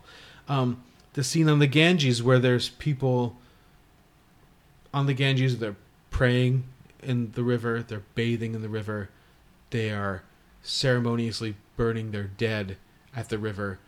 It's this place where all of these things come together, the movie is kind of suggesting that like the same thing, like we can all find our space here. And I find it so powerful, and I find it so moving, and it's like the newest seen movie that's like at the top of my list. But it wasn't even really like I felt bad for Rachel getting married because it was the thing that got pushed out of my top 15 because I work on 15s, folks. I feel like I've mentioned this before, but I work on 15s. I had my I don't top. think you have, actually. Oh, okay. I work on 15s, and it's rooted in this idea that me and my dad and his brothers and his sister, like every year for Christmas, we make each other CDs, and the first CD was we limited it to 15, our 15 favorite songs ever, and that was like 12 years ago, I think. And so 15 has become kind of like a big deal to me. So I'm always thinking my 15 favorite books, my 15 favorite movies, my 15 favorite records, my 15 favorite songs, my 15 favorite like pieces of art, whatever. I'm 100, so I went out on this one. Yeah. I mean, I always go. 16 is always a problem for me. It wasn't a problem for me here. 16 was really easy for me here because Rachel getting married just got pushed down. So that's the thing. I had this like I don't have it on me because I changed my wallet and I hate this new wallet. I gotta get a new wallet that allows me to carry my list. But I have like a list, like a super folded list that looks a lot like your list. That's like barely holding on. That has all my things and has some annotations. But after I saw Baraka, I was like, I gotta change my list. I was like, this thing is just fucking incredible. And it looks unlike any other movie I've ever seen. Like, from a technical standpoint, this movie was shot on 70 millimeter and this thing called Todd AO? Yeah. Which is the only movie, apparently, that's been shot, like, exclusively on this. And then in like 30 the Todd... years or something? Yeah. AO stock got transferred to make the Blu-ray. And even Roger Ebert says this thing is there's only one reason to have, like, a Blu-ray, and it's to watch this movie. There's the scene of the donkey pulling this cart. It's like overloaded and the donkey is like skinny and it's like bedraggled and it's just struggling. That is the most real thing I've ever seen in my whole life. And you can almost, it's incredible. It's just like this perfect, I think it's just like this perfect light. That's a word. What? Bedraggled. Wow. Of course it's New the word. People say it about donkeys all the time. It's just fucking pain, man. But it's also beautiful, and it's also just I don't even really know. I recommend it's on Amazon Prime now. I recommend everybody go watch this movie, and it's got Ron Frick did the cinematography for the Kitasi trilogy, which is not on the Criterion Channel for some stupid reason. So it's kind of the same thing. It's movies that are exactly kind of like Baraka. Oh, is that the Regio stuff thing? Yeah. I'm looking at it right now on Wikipedia. And then he did the sequel to this is Samsara, and I don't love Samsara because it uses some of the same images that they use in here, and it does some other stuff, and it's just maybe because Baraka had such a profound effect on me that Samsara just kind of is never going to have that same effect. Samsara's darker too, right? It's a little darker, yeah. So like there's a scene in Baraka where they're in China and they're at a brothel. And there's these Chinese girls that are just standing outside. And he's just showing them. He's just asking you to consider them. Like consider a world where especially going forward that Crystal Cathedral in France where everything's just got this mosaic tiles of and it's just fucking insane. And there's a place where like girls that are clearly girls are having sex for money, are kind of like forced into this kind of this life, and Samsara kind of goes further with like some of those ideas. So it doesn't just like leave you outside the brothel; it kind of really like goes into it, almost to the point where it almost seems like it's exploitative. Where this seems Baraka seems very pure to me. I am very interested to know what you think, Mario. Okay, good. What was that? I was gonna guess. I was gonna guess based on your initial face. Do it. No, I guess you go. As I get older, come of the feeling, and this is just told from my own perspective and experiences, that there are two types of people in this world: a global identity and a local identity. Mm-hmm. The type of person who so obsesses but so becomes in tune with the localized world around them that it becomes the substratum of everything they do. And the global identity, which is more in tune with like a humanistic angle of the fact of reducing us to our basest, looking at the fact that like despite our cultural differences, despite our ideological differences, we're all human in our base, and that becomes more of a focus at them. I am the former. I am a type of person who so ties identity, no matter how much I try to escape that identity, ties it to like this Western perspective, that I obsess over it. You know, while I was watching this, the thing that kept popping in my head is How the Other Half Lives by Jacob Riis, and about how much I'm attached to the literal sense, the literary sense of the world. Okay. How much I need to have, not the world, of the world I know. And about how much that's important to me. How much I don't know if it's probably necessarily, given my job and given like the kind of path I've taken, I'm so focused in on localized problems that this does nothing for me. In the sense that I appreciate it, but I appreciate it from a technical and from a visual scope. I appreciate what it's doing. I would never begrudge it. I know it's not a film for me. I see everything. I see most of it as foreign. I see most of it has something that is, I don't want to say a waste of my time, but something that I get it though. I get what you're saying. I can't have a taste of. Well, so because I don't see. I'm not a humanist. I don't see humans at their base. I see humans as a conglomeration of their societal problems, and I feel as though. And the societal problems for us now, for you now, are more like here. Well, no, it's always, like, but it's always been that way, no matter where it's been. And I'm the type of person who's like, oh, I'm not an imperialist mindset of like I can apply this elsewhere, or like I can touch this because I empathize with it from my own perspective. I'm of the mind that like I know the world in which I am. Yeah. That most of this film feels alien to me. So it's an experience, but it's not an experience that like has an existential punch on me. Yeah. It's an experience that makes me watch it and go like, I'd much rather be reading something about the Western experience. I am not in the sense that I feel as though this is a waste of time, but I feel as though it's not a good use of my time because I feel as though there's two different types of people. I think I get. I don't think I get it. It's a weird thing. It sounds really nationalist or whatnot, but it's not. It's saying that I feel as though people operate on different levels, and this is not something that speaks to me. Yeah, but I think that's really interesting. I think it's indicative of kind of how I feel about this movie. Is that like this is a movie that kind of shows me, or I wouldn't say it's like the first movie that showed me, because I've always kind of felt this way, and maybe this makes me, you know, I gotta stop reading the stuff I'm reading. We're reading too much. Well, I think your movie works really well with my movie coming up. I think it does. Perspective. God, good, Mario. Really fucking good. Gold star.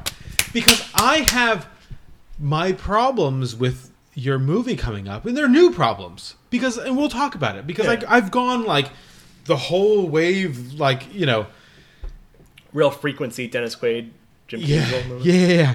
I don't think we made a frequency reference in this. Just you doing like up and down, so maybe go like, I remember that movie. I feel like the same is true of that movie, where it's that type of movie.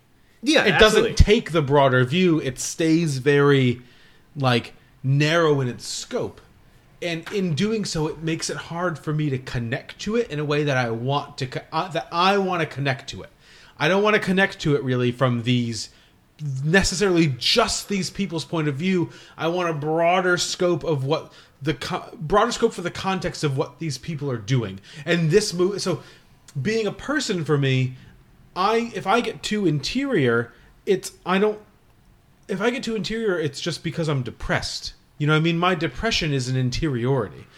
When I'm branching out and thinking of like the larger scope of humanity and where I fit into it and how my actions could maybe not influence.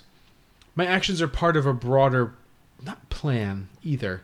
My actions are part of a broader continuum of or my life is part of a broader continuum of other people's lives everywhere. I feel like better, not just about myself because and compared to other people, but better because I'm attached to other people. And what works for me is I'm so attached to a certain idea, and I'm much more of an ideology of like, what can I do to fix problems? Mm-hmm. That I stay basically in my lane, but at the same time, I try to be self-aware enough to realize like outside of my own lane, there exist other people.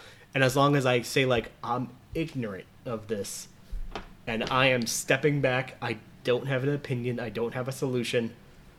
There are people who are of that wavelength or of that sort of world or, can operate on that world who will speak, has a presidency or whatnot should be, like experts in certain levels. I know my lane and I know that films like this or films that have a much more, or literature or whatnot that has a much more global perspective doesn't speak to me. I am very much westernized. Yeah. I am so focused. Like, look at my entire list.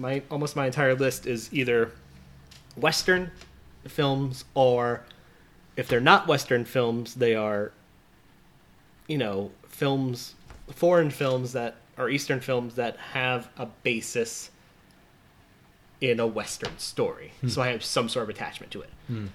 And watching this, I was just like, I was sitting there going like, I'm bored. And I'm bored in the sense of like, I just don't have a connection to much of anything. The only connection I have is to the nature moments. Like the moment that most had an impact to me is the water rushing in through that little like arch. Awesome, yeah. And I'm sitting there going like, oh, it's not that this is without merit. It's just that this is it's not speaking to me. Yeah. And that's the thing.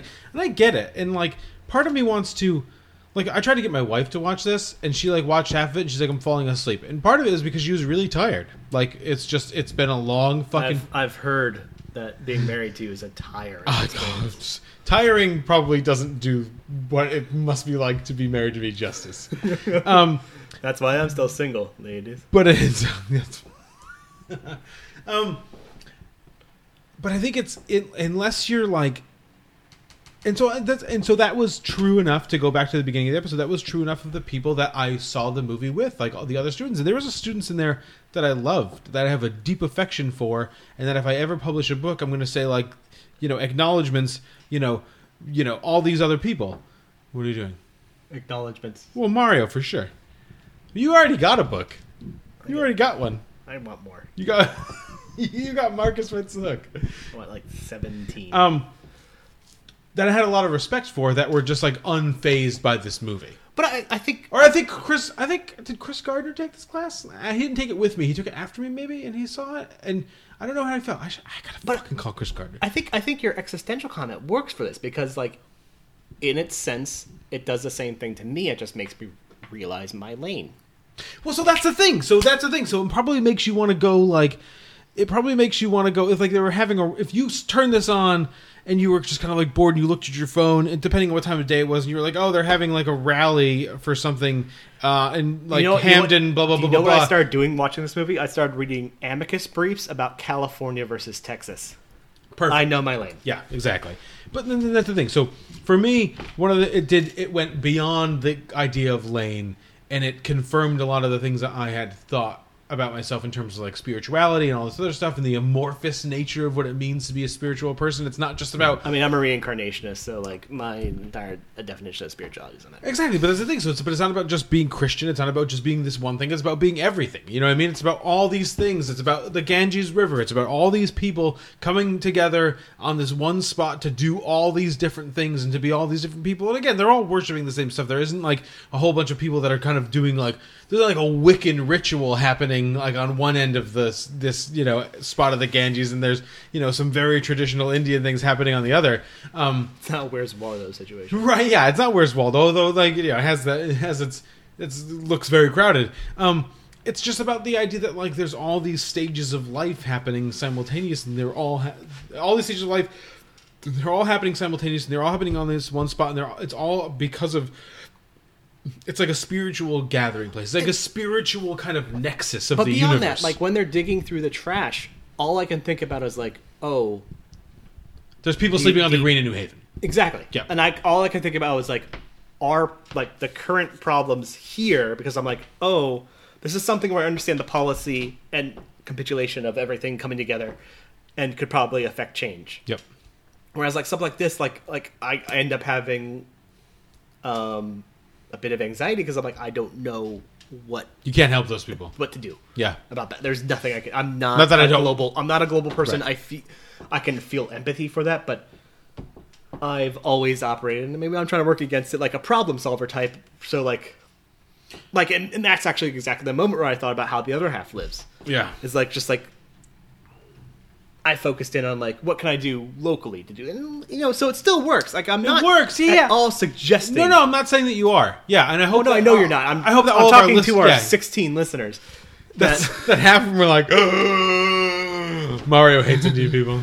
Yeah, but no, and that's the thing. It's just like it is a production where you can see like, oh right, I don't know. I feel like for me it's just something where I can see. Oh, this had a realization where it didn't connect with me at a certain level because of where I am. I'm very, very satisfied with this conversation. You just came on my table.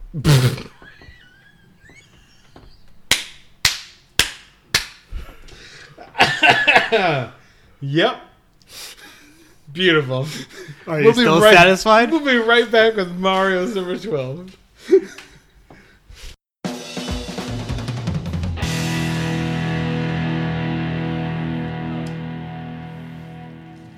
Welcome back. You turned your mic off. All right, I forgot I turned my mic off. Welcome back. I never get to do the welcome back. Are you happy? Yeah. It's nice, isn't it? Not really. Kind of blue-balled by it. It's weird how over the last couple weeks, well, we kind of planned a Halloween thing. Like, 13 was coming up, Halloween was coming up. We planned the spacing of the episodes. Yeah, but today I didn't realize that Veterans Day. We did not. A couple days ago, and yep. My movie works perfectly. Yep. We have shit on Hacksaw Ridge a lot in this podcast, rightfully so, right? Yeah. Hacksaw Ridge is an abomination. Well, I wouldn't say it's an abomination. For me, it's an abomination, and not an abomination-style beer, which is 2 for 3 now. But I've always said how war films play a pretty pivotal role in my history of film. We talked about with Waltz Bashir. We talked about Bridge Over River Kwai. I appreciate a good war movie. We have one more film coming up that's a political heavy film. Next week? No. 2 weeks? Where it is on my new list, but you know what I'm talking about. But for me, the war movie was really important in speaking to me into the type of person I became. I come from a background that is very fairly conservative. Neither of my parents voted for Trump this term. Yeah, they both voted for nobody in the top of the ballot. But fine. They're Connecticut. It's fine. Whatever. But film in general and war films in general had a good shaping of like, this doesn't make sense. This is wrong. Mm-hmm.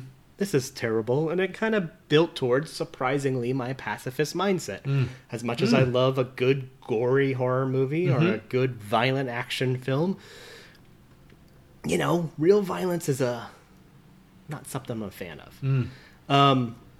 And war films are something where I feel like you gotta play the line between showing the violence and showing the humanity of things. And one war movie in particular, and this is kind of a double film for me on this list. Okay. The one unspoken one being Schindler's List, the movie I refuse to rewatch. And this film kind of bled together the entire opinion of where I'm like, fuck all of that shit. Like, this movie doesn't drip with even though it shows like the Stars and Stripes, it doesn't drip with patriotism. It drips with family and the sense of camaraderie between people around you or between those close to you. It is not something that hews closely to this patriotic sense of bullshit, because patriotism is nonsense. This movie shows the grungy, the violent, the profane, the awful, the terribleness of it all without reveling in it. And this film is Steven Spielberg's 1998 Saving Private Ryan. Some private in the 101st lost 3 of his brothers and he's got a ticket home. It's not going to be easy finding one particular soldier in the whole damn war.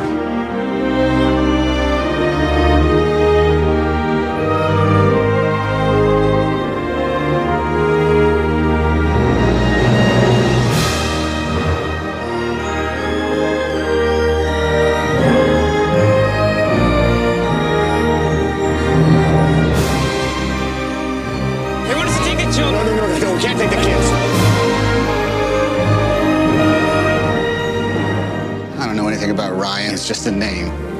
But if finding him so he can go home, if that earns me the right to get back to my wife, well then, that's my mission.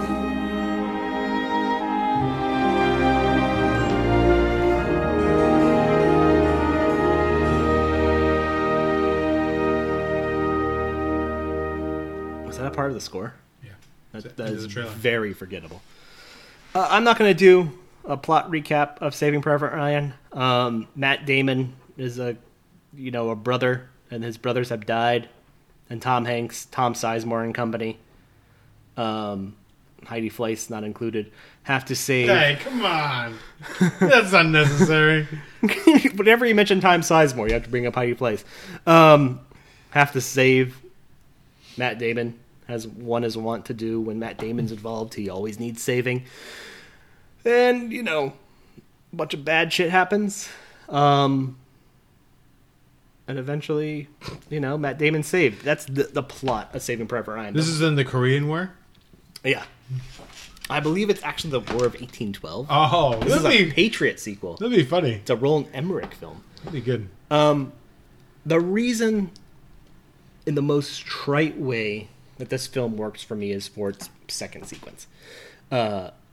Probably now withstanding one of the most famous sequences in modern film. Second sequence, you said? The second scene of the film. Oh, which is the D-Day scene. It's I thought that was considered the first. Well, it opens with him at the. Oh yeah, I fucking hate the book ending. This movie. The book ending. I fucking hate it. I'm doing the jack off symbol once again. I saw this film right after it was released on VHS. Just like I saw Schindler's List right after it was released on VHS, which is a movie. You were too young, I think, because I went to see this movie. I could have seen this movie when I was in school, but Same right? Yeah, but we were bad, and Schindler's List, but we were or I couldn't have seen Schindler's List, but school kids a little older than me saw it for school, and then Saving Private Ryan the same thing, but our class was shitty, so we didn't get to go because they didn't trust us to go to a movie. Why are you saying I'm too young? Because they weren't taking kids your age to see Schindler's List in the movies.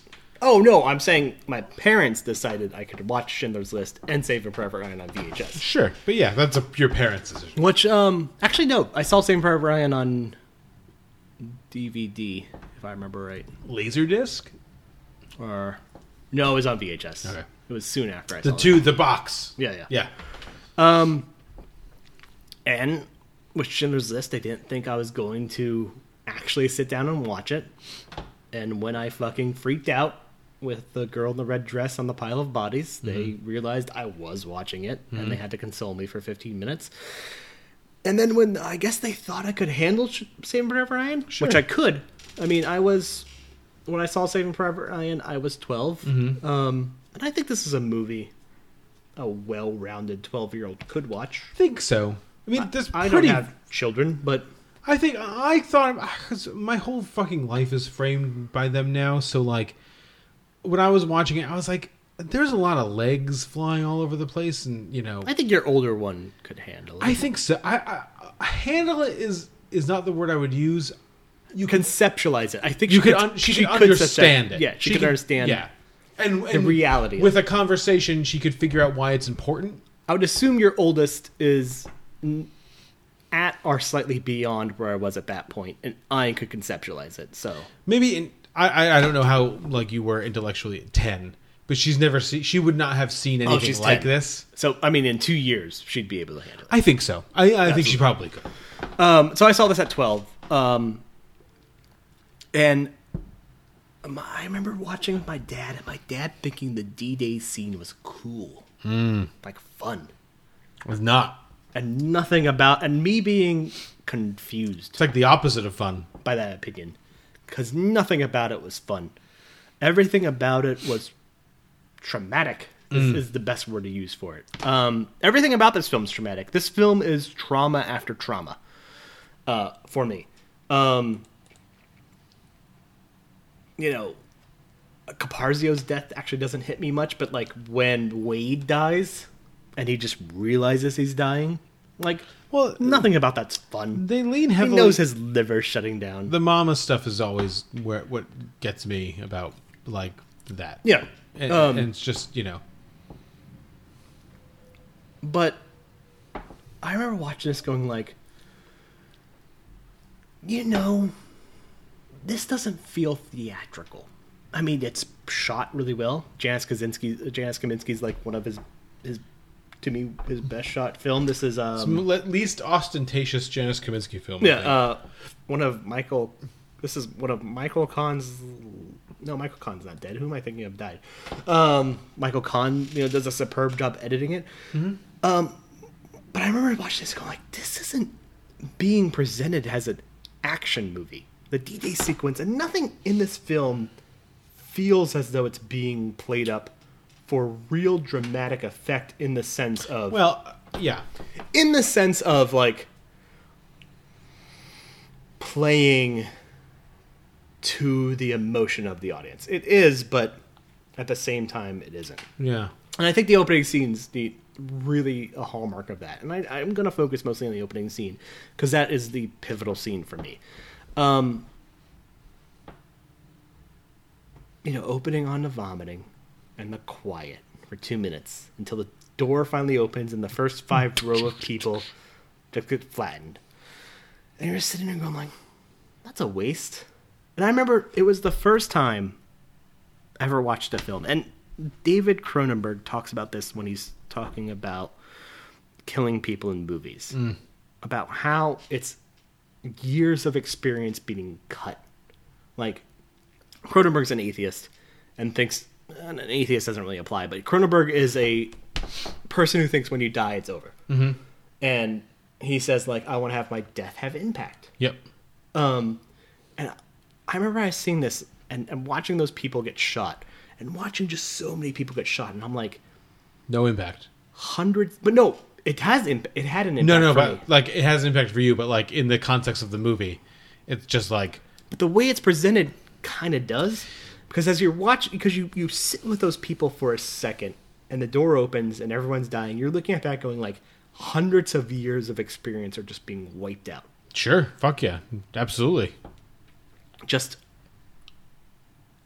numerous stories, numerous ideas, numerous amounts of creativity for fucking nothing.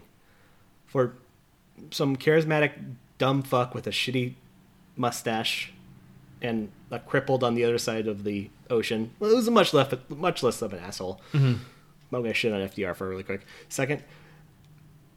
All of these people fighting and dying who have much to give the world just for nothing. And I sat there watching this as a kid going this is senseless. And everything continues on and there's so much gore and violence, but I'm just I'm not having fun with this. It's considered an exhilarating scene. Video games have mimicked it for decades since. Just Call of Duty in 2017 mimicked it. How did it mimic it? They try to present that same moment of intensity and drama in the D-Day scene. But can I I want to step in and say that you're right. You are right. And those people aren't right. And I suppose your dad isn't right. In the sense that there's no drama here. You just assume everyone's going to die. And when people don't die, you're not like, oh, good, they lived. You're like, they're going to die eventually. Like, you're not saying to yourself, like, the heroes are winning. You're just like, just for a little bit, and then they're going to die. Yeah, and every step that they take closer to, like, you know, that bunker thing, you're just like, well, they're going to die here. And then when they actually win, you're just like, whatever they do next, they're going to die. But I think what I think's the masterful thing of this sequence is, like, you know, you watch these people and you're hoping they make it through somehow, or you're hoping.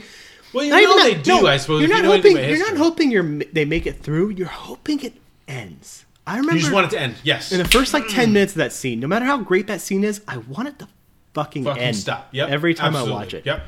And that does end, and as it ends, you know, they shout out like, "Let him burn! Don't shoot him! Let it burn!" And you're like, oh, they're fucking also like, they're not bad.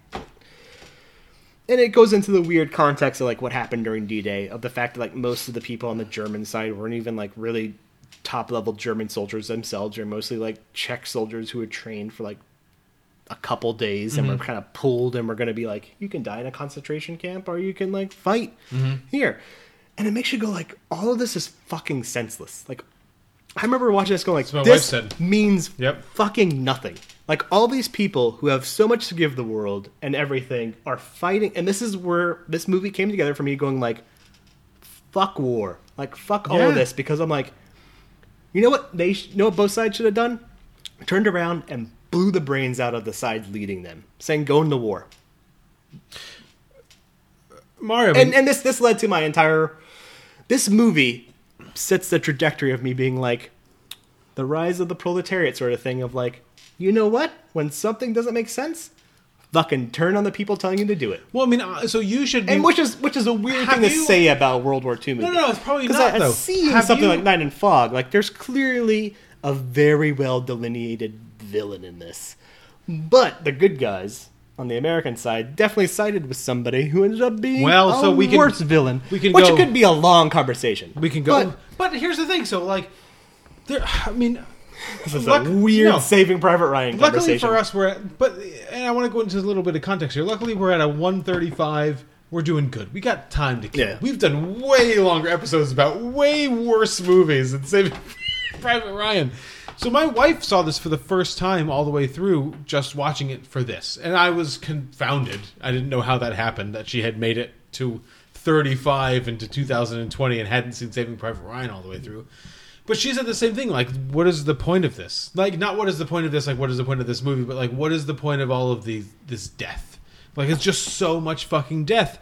And having, as someone who has spent a lot of time thinking about World War I was just kind of like, well, in context of modern warfare, World War II makes, like, a little bit of sense, because they were so, like, they threw all the rules out the window in World War I, but they had scaled back the level of, like, just complete and total destruction, because everybody had the ability to completely and fucking totally annihilate the other side if they wanted to.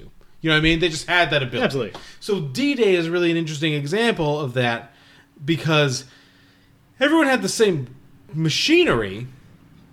It's just from where they were standing. You know what I mean? The Germans had this position, and those fucking boats pulling up on the beaches of Normandy were in the total worst position that they could be in. So, but it wasn't about mechanics. It wasn't about will. It was just about position. You know what I mean? Because if the Americans were on the other side, they would have dismantled them in the exact same way. Watching it on this most recent time too, I was thinking a lot about the idea. So I took this class. I talk a lot about my college experience, my late in life college experience. Has like changed my entire life. And so I just know so many more things now that like I was able to pay attention and be a real person while like going to school and learning some shit.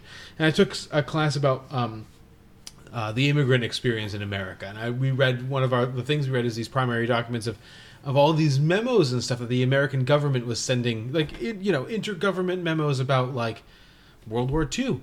And you know what America didn't want to have any part of, like at the beginning of, was World War fucking II.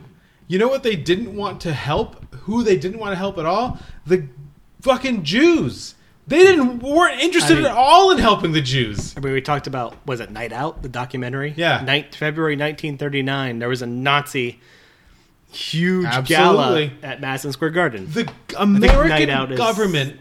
That's about 7 months before the Germans. The American government did not want to take in Jewish refugees that were fleeing for their fucking lives from the goddamn Nazis. Same thing happening right now in Darfur and everything else. I mean, it's amazing when you think about it in this context, like whether or not Steven Spielberg knew this shit or not. I think he does. It's hard. It's really fucking hard to say. That he's not having. I mean, he's not having fun. The bookending thing is fucking gross. The bookend thing's gross, but I think the bookend thing's there because it feels like it needs, for some reason, to be there. It feels like it needs to be there in 1998. But I feel like if Spielberg makes, like, look at 7 years later when he makes Munich, he doesn't bookend shit. He doesn't. There's no twist to Munich. Yeah. There's like a twist here. It's like, oh, it's not Tom Hanks, it's Ryan, and Tom Hanks is dead. Why is that important? I mean, I hate to bring this up, but like, I mean, I hate to mention. I don't know if like 9/11 played a role in that, but he's just like, he allows Munich to linger in its brutality. Yep. Where he doesn't allow Saving Private Ryan to, because he needs to bookend it.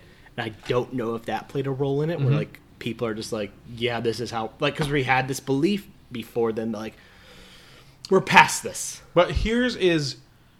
I don't know. That's right. Presumption. I think no. I think you're right. I think you're 100% right. Is that he couldn't make the same movie.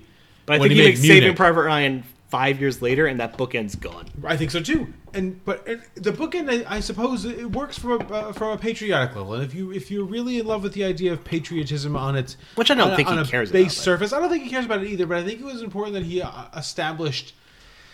I think because of the nature of the movie, it was important that he established a good versus evil. And I think that's where the Upham character is a failure, in the sense that Upham is a failure as a person. Oh, again, we gotta call Armand White. I mean, he just wrote a book about, like, Make Steven Spielberg Great Again. That's the name of the book. Really? Make Spielberg Great Again, yeah. A real bad Bridge of Spies fan, huh? I guess.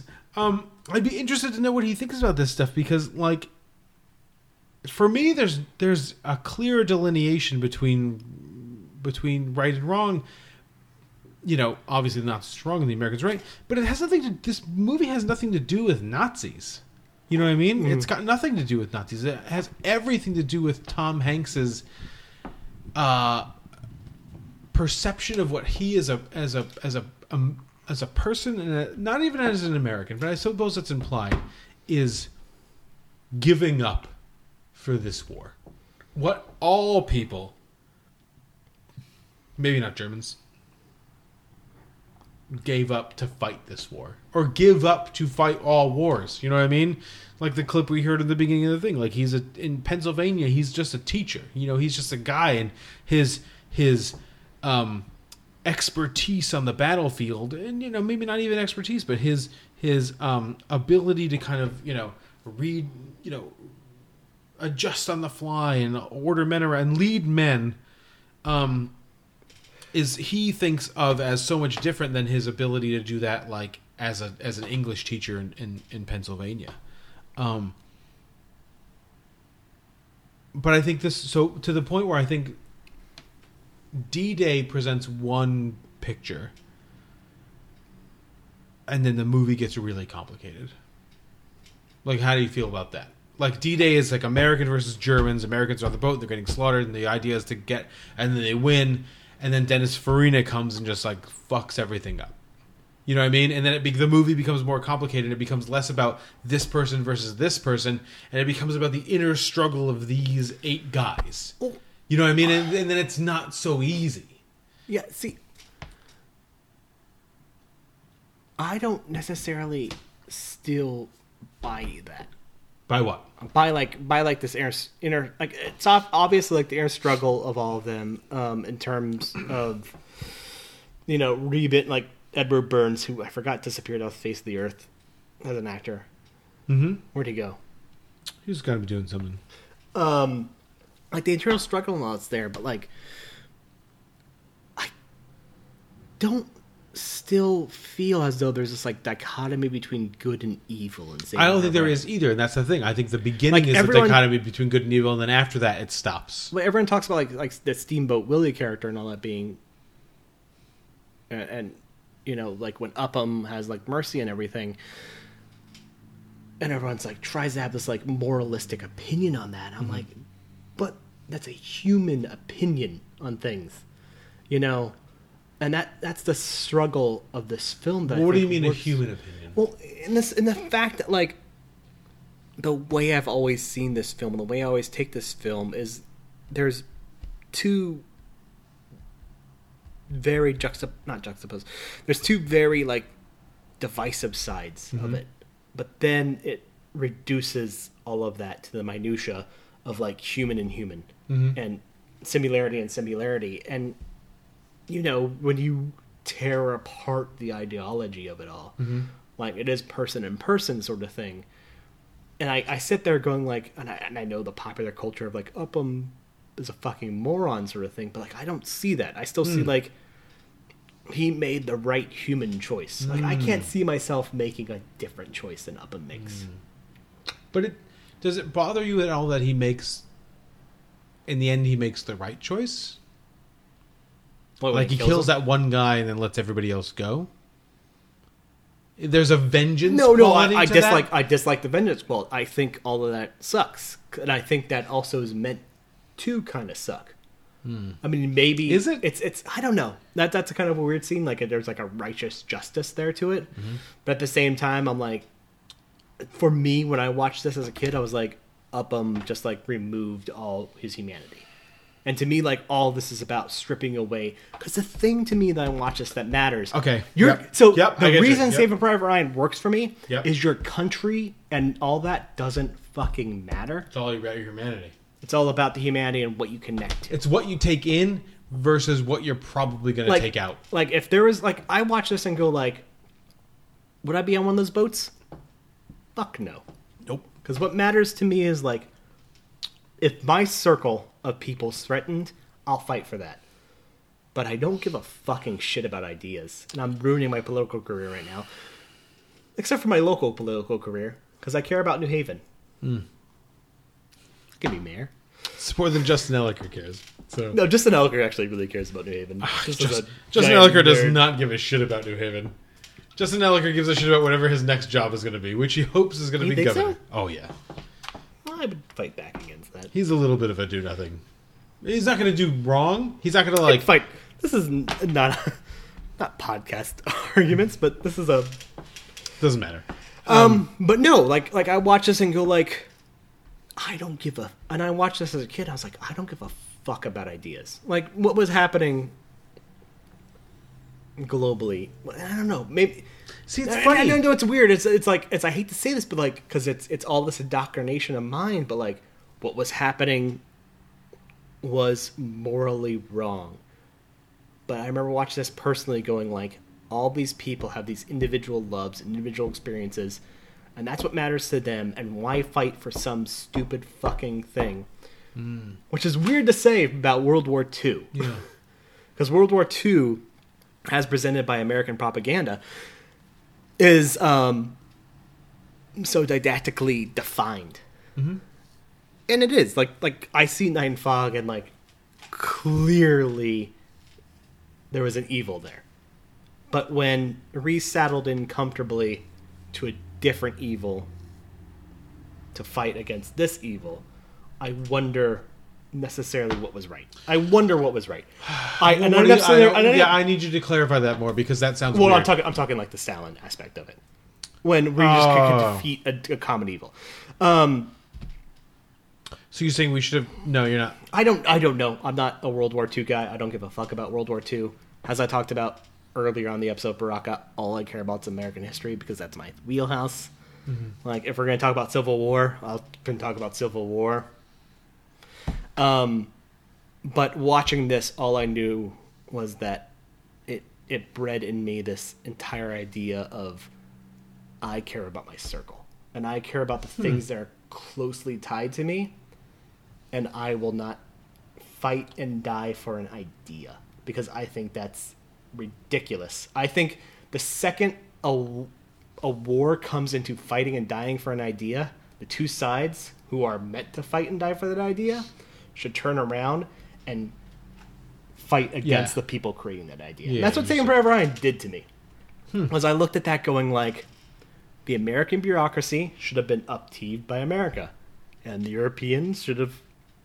See, but I disagree because I think in reality the Americans should have been able And to... I don't know. Like, obviously, like my knowledge of... But the Americans... So there was a lot of countries in America was one of them, and England was one of them. You know, weren't the only two countries, but I suppose we were the most significant countries to literally go to Germany to look at what Hitler was doing and be like, it's fine.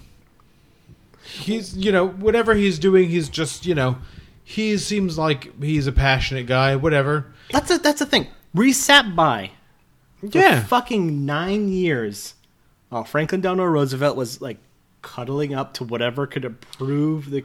I mean, as a super liberal, I have a weird opinion of the fact that I hate FDR. I was saying, you can't really hate FDR because you want to do...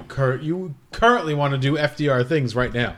No, I want to do super FDR things, but I think FDR steals most of his ideas from the idea of Francis Perkins. But the idea of theft of ideas is not really significant in the sense that, like, a lot of these people... He does steal all of his ideas from Francis Perkins. But it doesn't the matter... The entire Roosevelt family is fucking garbage. But it doesn't matter in the context of World War II, because in the context of World War II, it was that he... Once again, I'm talking about global ideas versus local ideas. Right. It's a benefit to America to stay out of World War II for as long as humanly possible until it couldn't stay out of World War II anymore. And I think one of the problems that I've always had with American World War II films is that it always positions America as, like, the single liberating force. The Jesus in Christ World War II. But in reality, the only reason that America could have been the single liberating force is because all of these other European nations that were opposing Hitler were fucking ruined by the time, like, the war ended. By the time Hitler started making all of his mistakes and, like, left himself open for defeat, America was the only country left standing that still had, like, an army intact. Like, all these other places were totally almost razed to the ground. Which is why I have respect for... I mean, I dislike what Truman does, but respect for Truman being like, fucking end it. Yeah. When Truman gets in there and it's like, we have to... Like, I hate the bomb, but, like, when he goes in there and he's like... looks at the utilitarian good and is like, just end this war. There's...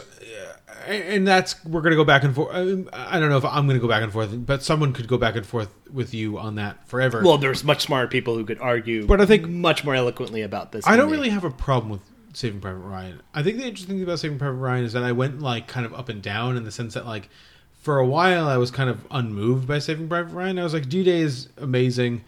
I can take or leave the rest of the movie. And then I would go through these periods where I would just like, Saving Private Ryan is unbelievable. You know what? One scene as a kid bugged me. It's when he's pulling that radio operator back and forth. Like, Miller pulls him back, and his face is gone. I'm like, and he's just like so flippant about it. And I'm like,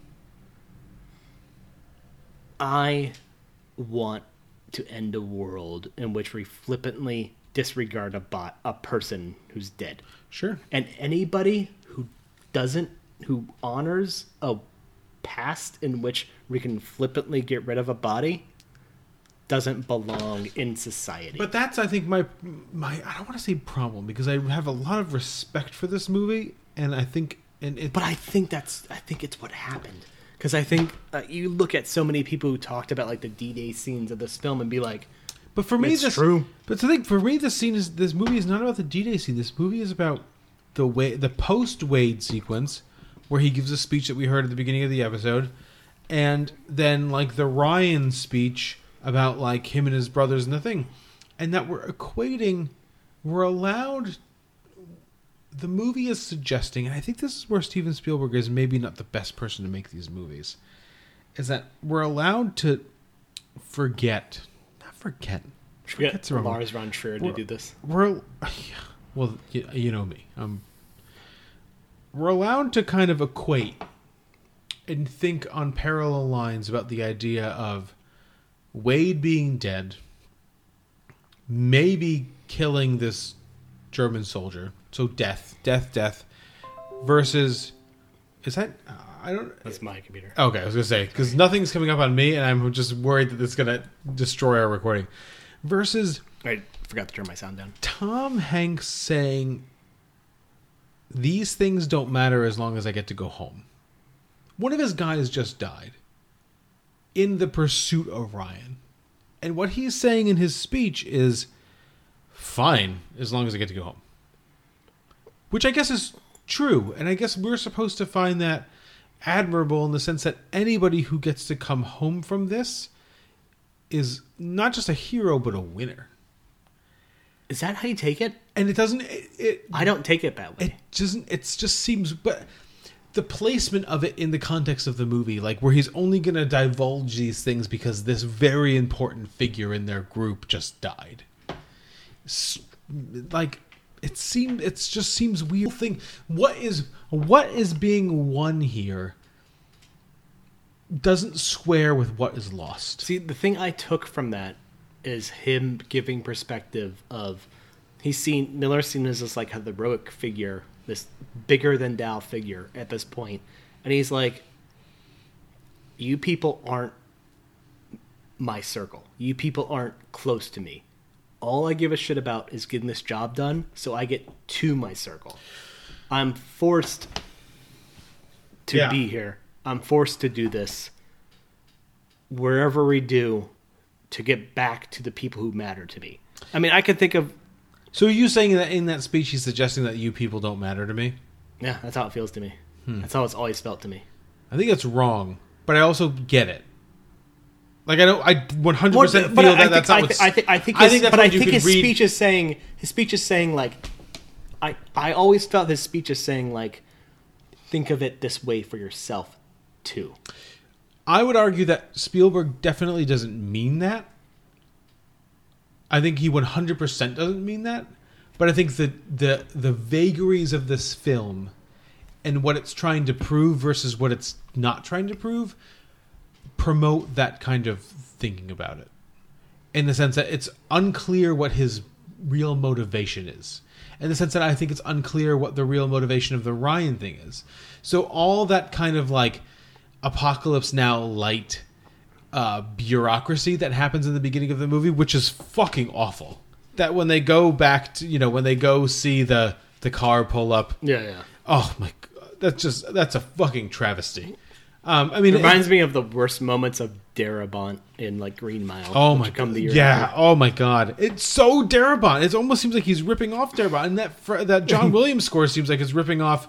John Williams didn't do the scores for. No, not Green Mile. Who did the score? I did. Someone we should fucking know. You look that up. I think the movie seems very confused as to what its like end goals are supposed to be. Yeah, would it be? I'm guessing. Would it be a Zimmer score? Howard Shore? Oh, I bet you.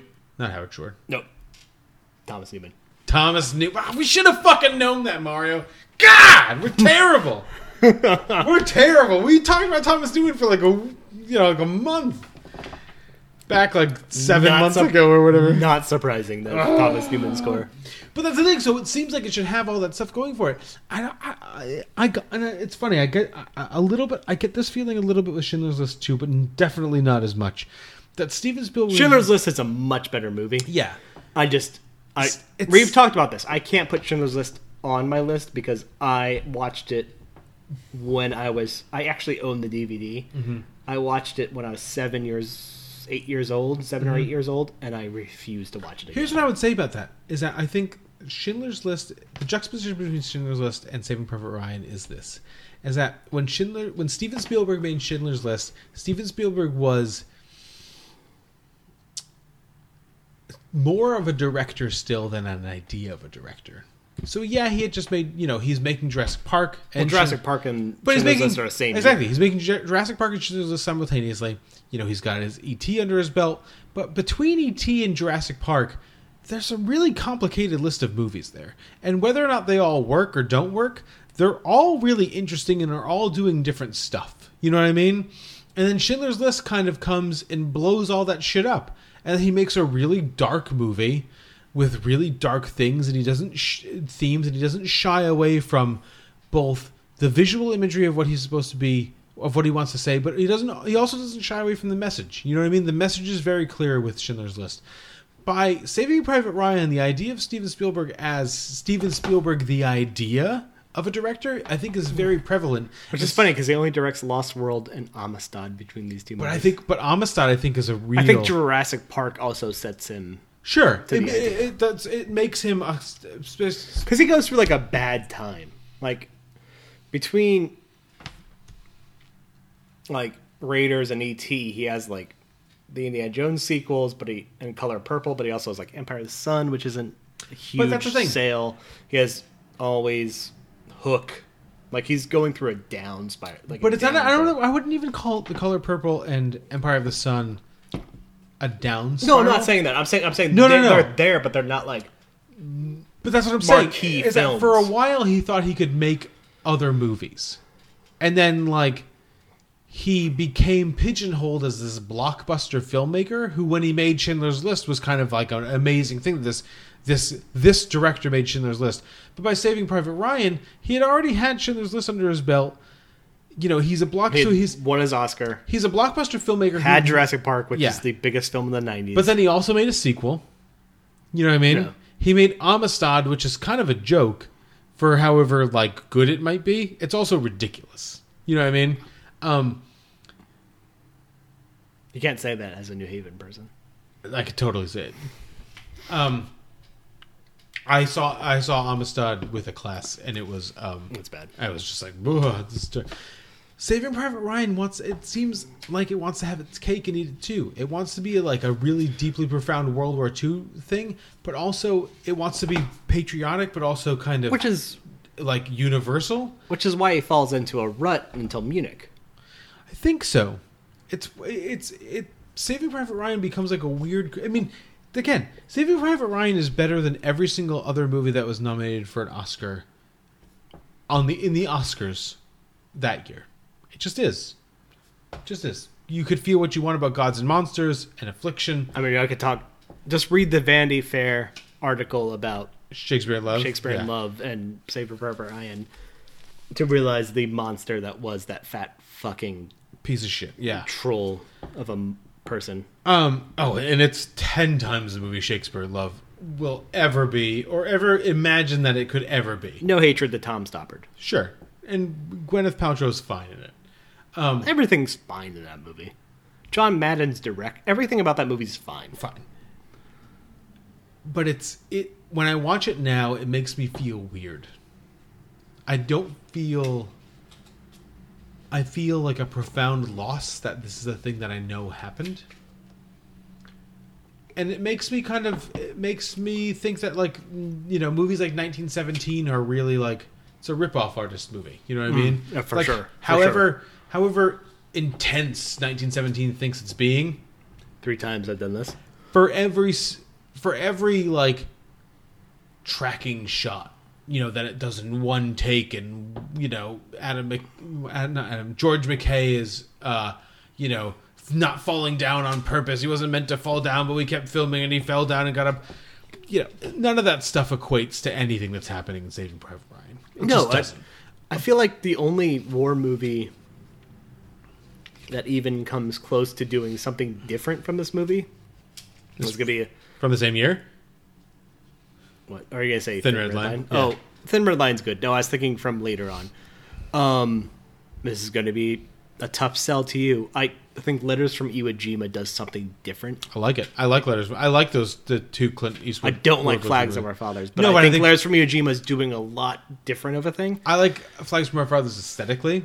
I think I think Clint Eastwood at that time was firing on all cylinders and could make a realistic World War II film like really, really well. Letters from Iwo Jima is great because it's like, here's the other side, and it's really solid on that. The idea that Steven Spielberg put a twist in this movie makes me want to throw up in my mouth. The twist of Ryan at the gravesite makes me want to fucking die. It's interesting. I watched fucking awful. When I saw this movie, the first time I saw this movie, I did not think it was Miller.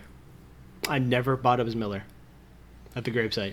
I don't think I ever thought it was. I thought it was Edward Burns' character initially when I saw it. But you know what? I always knew Tom Hanks is good. So I'm super bitter now, and I watched it maybe at a bad time and whatever. You know what kind of fucked me up watching it this most recent time? Edge of Tomorrow. No, not like another movie. The fact that Ryan's wife seems disinterested, seems a little irritated, doesn't seem to understand what's happening, which means that Ryan didn't explain why, like, even though he's like, my whole family is here, and they're just trailing behind him, didn't explain why seeing this guy's marker at Arlington would be a significant thing for him. Well, even though because she seems super fucking pissed off. Even the Wikipedia article suggests he never talked about it. But why? Which actually to be fair bugs me too, because this movie does perpetuate like the machismo aspect of all this. See, but I'm not even thinking of it from a machismo aspect. I'm thinking of it from like an American aspect. If this movie wants us to believe something, this would be the most significant moment in Private Ryan's existence. You know what I mean? It's portrayed as such. It's framed as such. Are you telling me that he got married? He had a bunch of kids. He lived his life as good as he could possibly live it, and never said once to somebody. I was in World War II, and this whole huge story that they just made a movie about was not significant enough for me to mention to anybody. Only Edward Burns and Jeremy Davies survived. No, Jeremy Davies probably didn't survive. Jeremy Davies probably fucking killed himself in 1957 or something. He probably got hooked up with a beat crew who was trying to write poetry and got introduced to heroin by William S. Burroughs and fucking OD'd in like a fucking Midwestern house somewhere. Probably met a guy traveling back in time from a diner who's trying to like save JFK and just shot himself. Oh, nice. It's COVID, so we have self-high five here. Very good. Yeah. No, I like I said, I have problems with this, but the reason it stands where it does is just because of the fact that it just made me go like, it's all bullshit. But I also think it's because and for all of its faults as a movie, it's an excellent movie. No, it's true. And the fact that like in 1990, late 1998, 1990, early 1999 when I saw it, I was like, it's a big fucking deal. War fucking is stupid. It's stupid, yeah. And like the reasons we fight for other people's ideas are stupid. Like, even if it's only 20 minutes of the movie, and it's not just the 20 minutes. It's like when Wade is calling for his mom, or where Vin Diesel, Capuzzo or Caparzo is trying to like say something to his father. I'm just like, fuck this. Like, only thing that matters is the people around you. Fuck these big ideas. Like this movie, I'm sure this wasn't Spielberg's intent. This movie made me an anti-patriot. Like this movie bred in me the idea of like all that matters is the people I care about.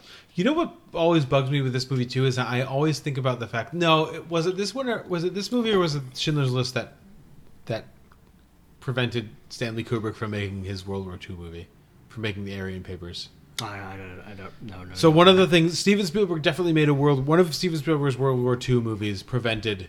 I think it was Saving Private Ryan, because Aryan Papers would be too soon after Full Metal Jacket.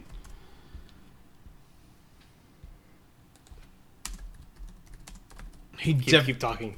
So one of his World War II movies, like he didn't make a movie because he didn't make his World War II movie because Steven Spielberg was making his, and it was either Schindler. And Schindler's List seems too close to Full Metal Jacket for that to be like realistic. It might have been Schindler's List. Was it Schindler's List? But again, and I guess I get that he still should have made his movie.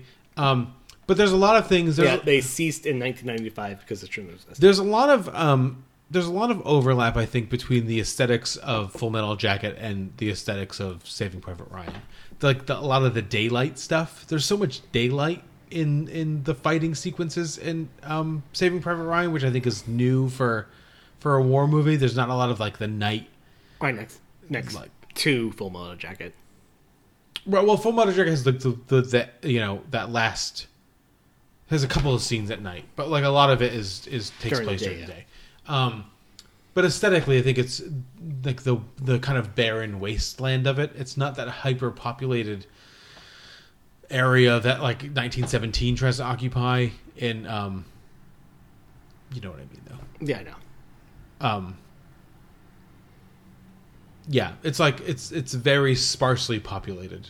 It is interesting watching 1917 versus this and realizing I love Sam Mendes, but how much more of like a director when they need to dig in, like Spielberg can be. That's not. I see. When I think of the two movies, I don't think Sam Mendes, Spielberg. I think Kaminsky, Deakins. I fucking love Roger Deakins. I would rather watch Saving Private Ryan all day than watch like 1917. Yeah, Deakins. I mean, Deakins needs to get out of his like technical ass right now. That is like the best way to say it. Is that I think it's like you got 2 Oscars. Do what you feel.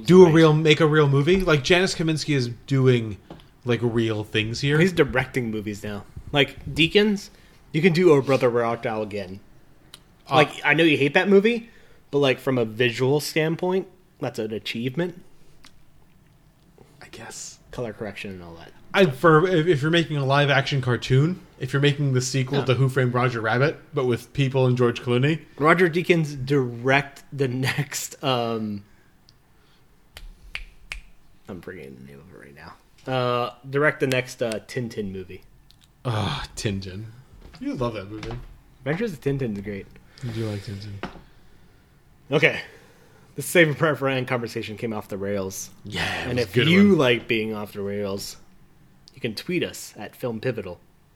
Or you can send us an email at pivotalfilmpodcast@gmail.com, or you can go to pivotalfilm.com, where at some point I will update our website. It just seemed like there was other stuff to do, other stuff to think about. The 16 people that listen to us consistently don't care. Well, because they're listening to us consistently, so they know what the movies are. They know what beers we're drinking. I assume they're probably, maybe 2 of them are from the New Haven region, so they could probably have access to the beers we drink. Maybe. Or maybe they're getting in touch with somebody that lives in our area and they're having them shipped, so, you know. Yeah, so Abomination, send us a couple bucks. Or a new beer. I know, I'll hashtag them on Twitter this week. I promise this week. Just to do Abominable. Abominable, yeah. But yeah, so we will, next week we're going to have... I don't know what we're going to do next week, but, you know, between now and then... We're going to do some... I talked about Cronenberg. Oh, yeah. We're going to do some... I'm not looking forward to watching that movie at all. I am. I'm super promised. I love gore, but there's some gore where I'm like... Well, you know what, Mario? Here's the thing. I'm watching movies, I'm drinking beers, and I'm thinking about, like, having conversations because it prevents me from having to think about anything else. And that's what I recommend everybody else do, too.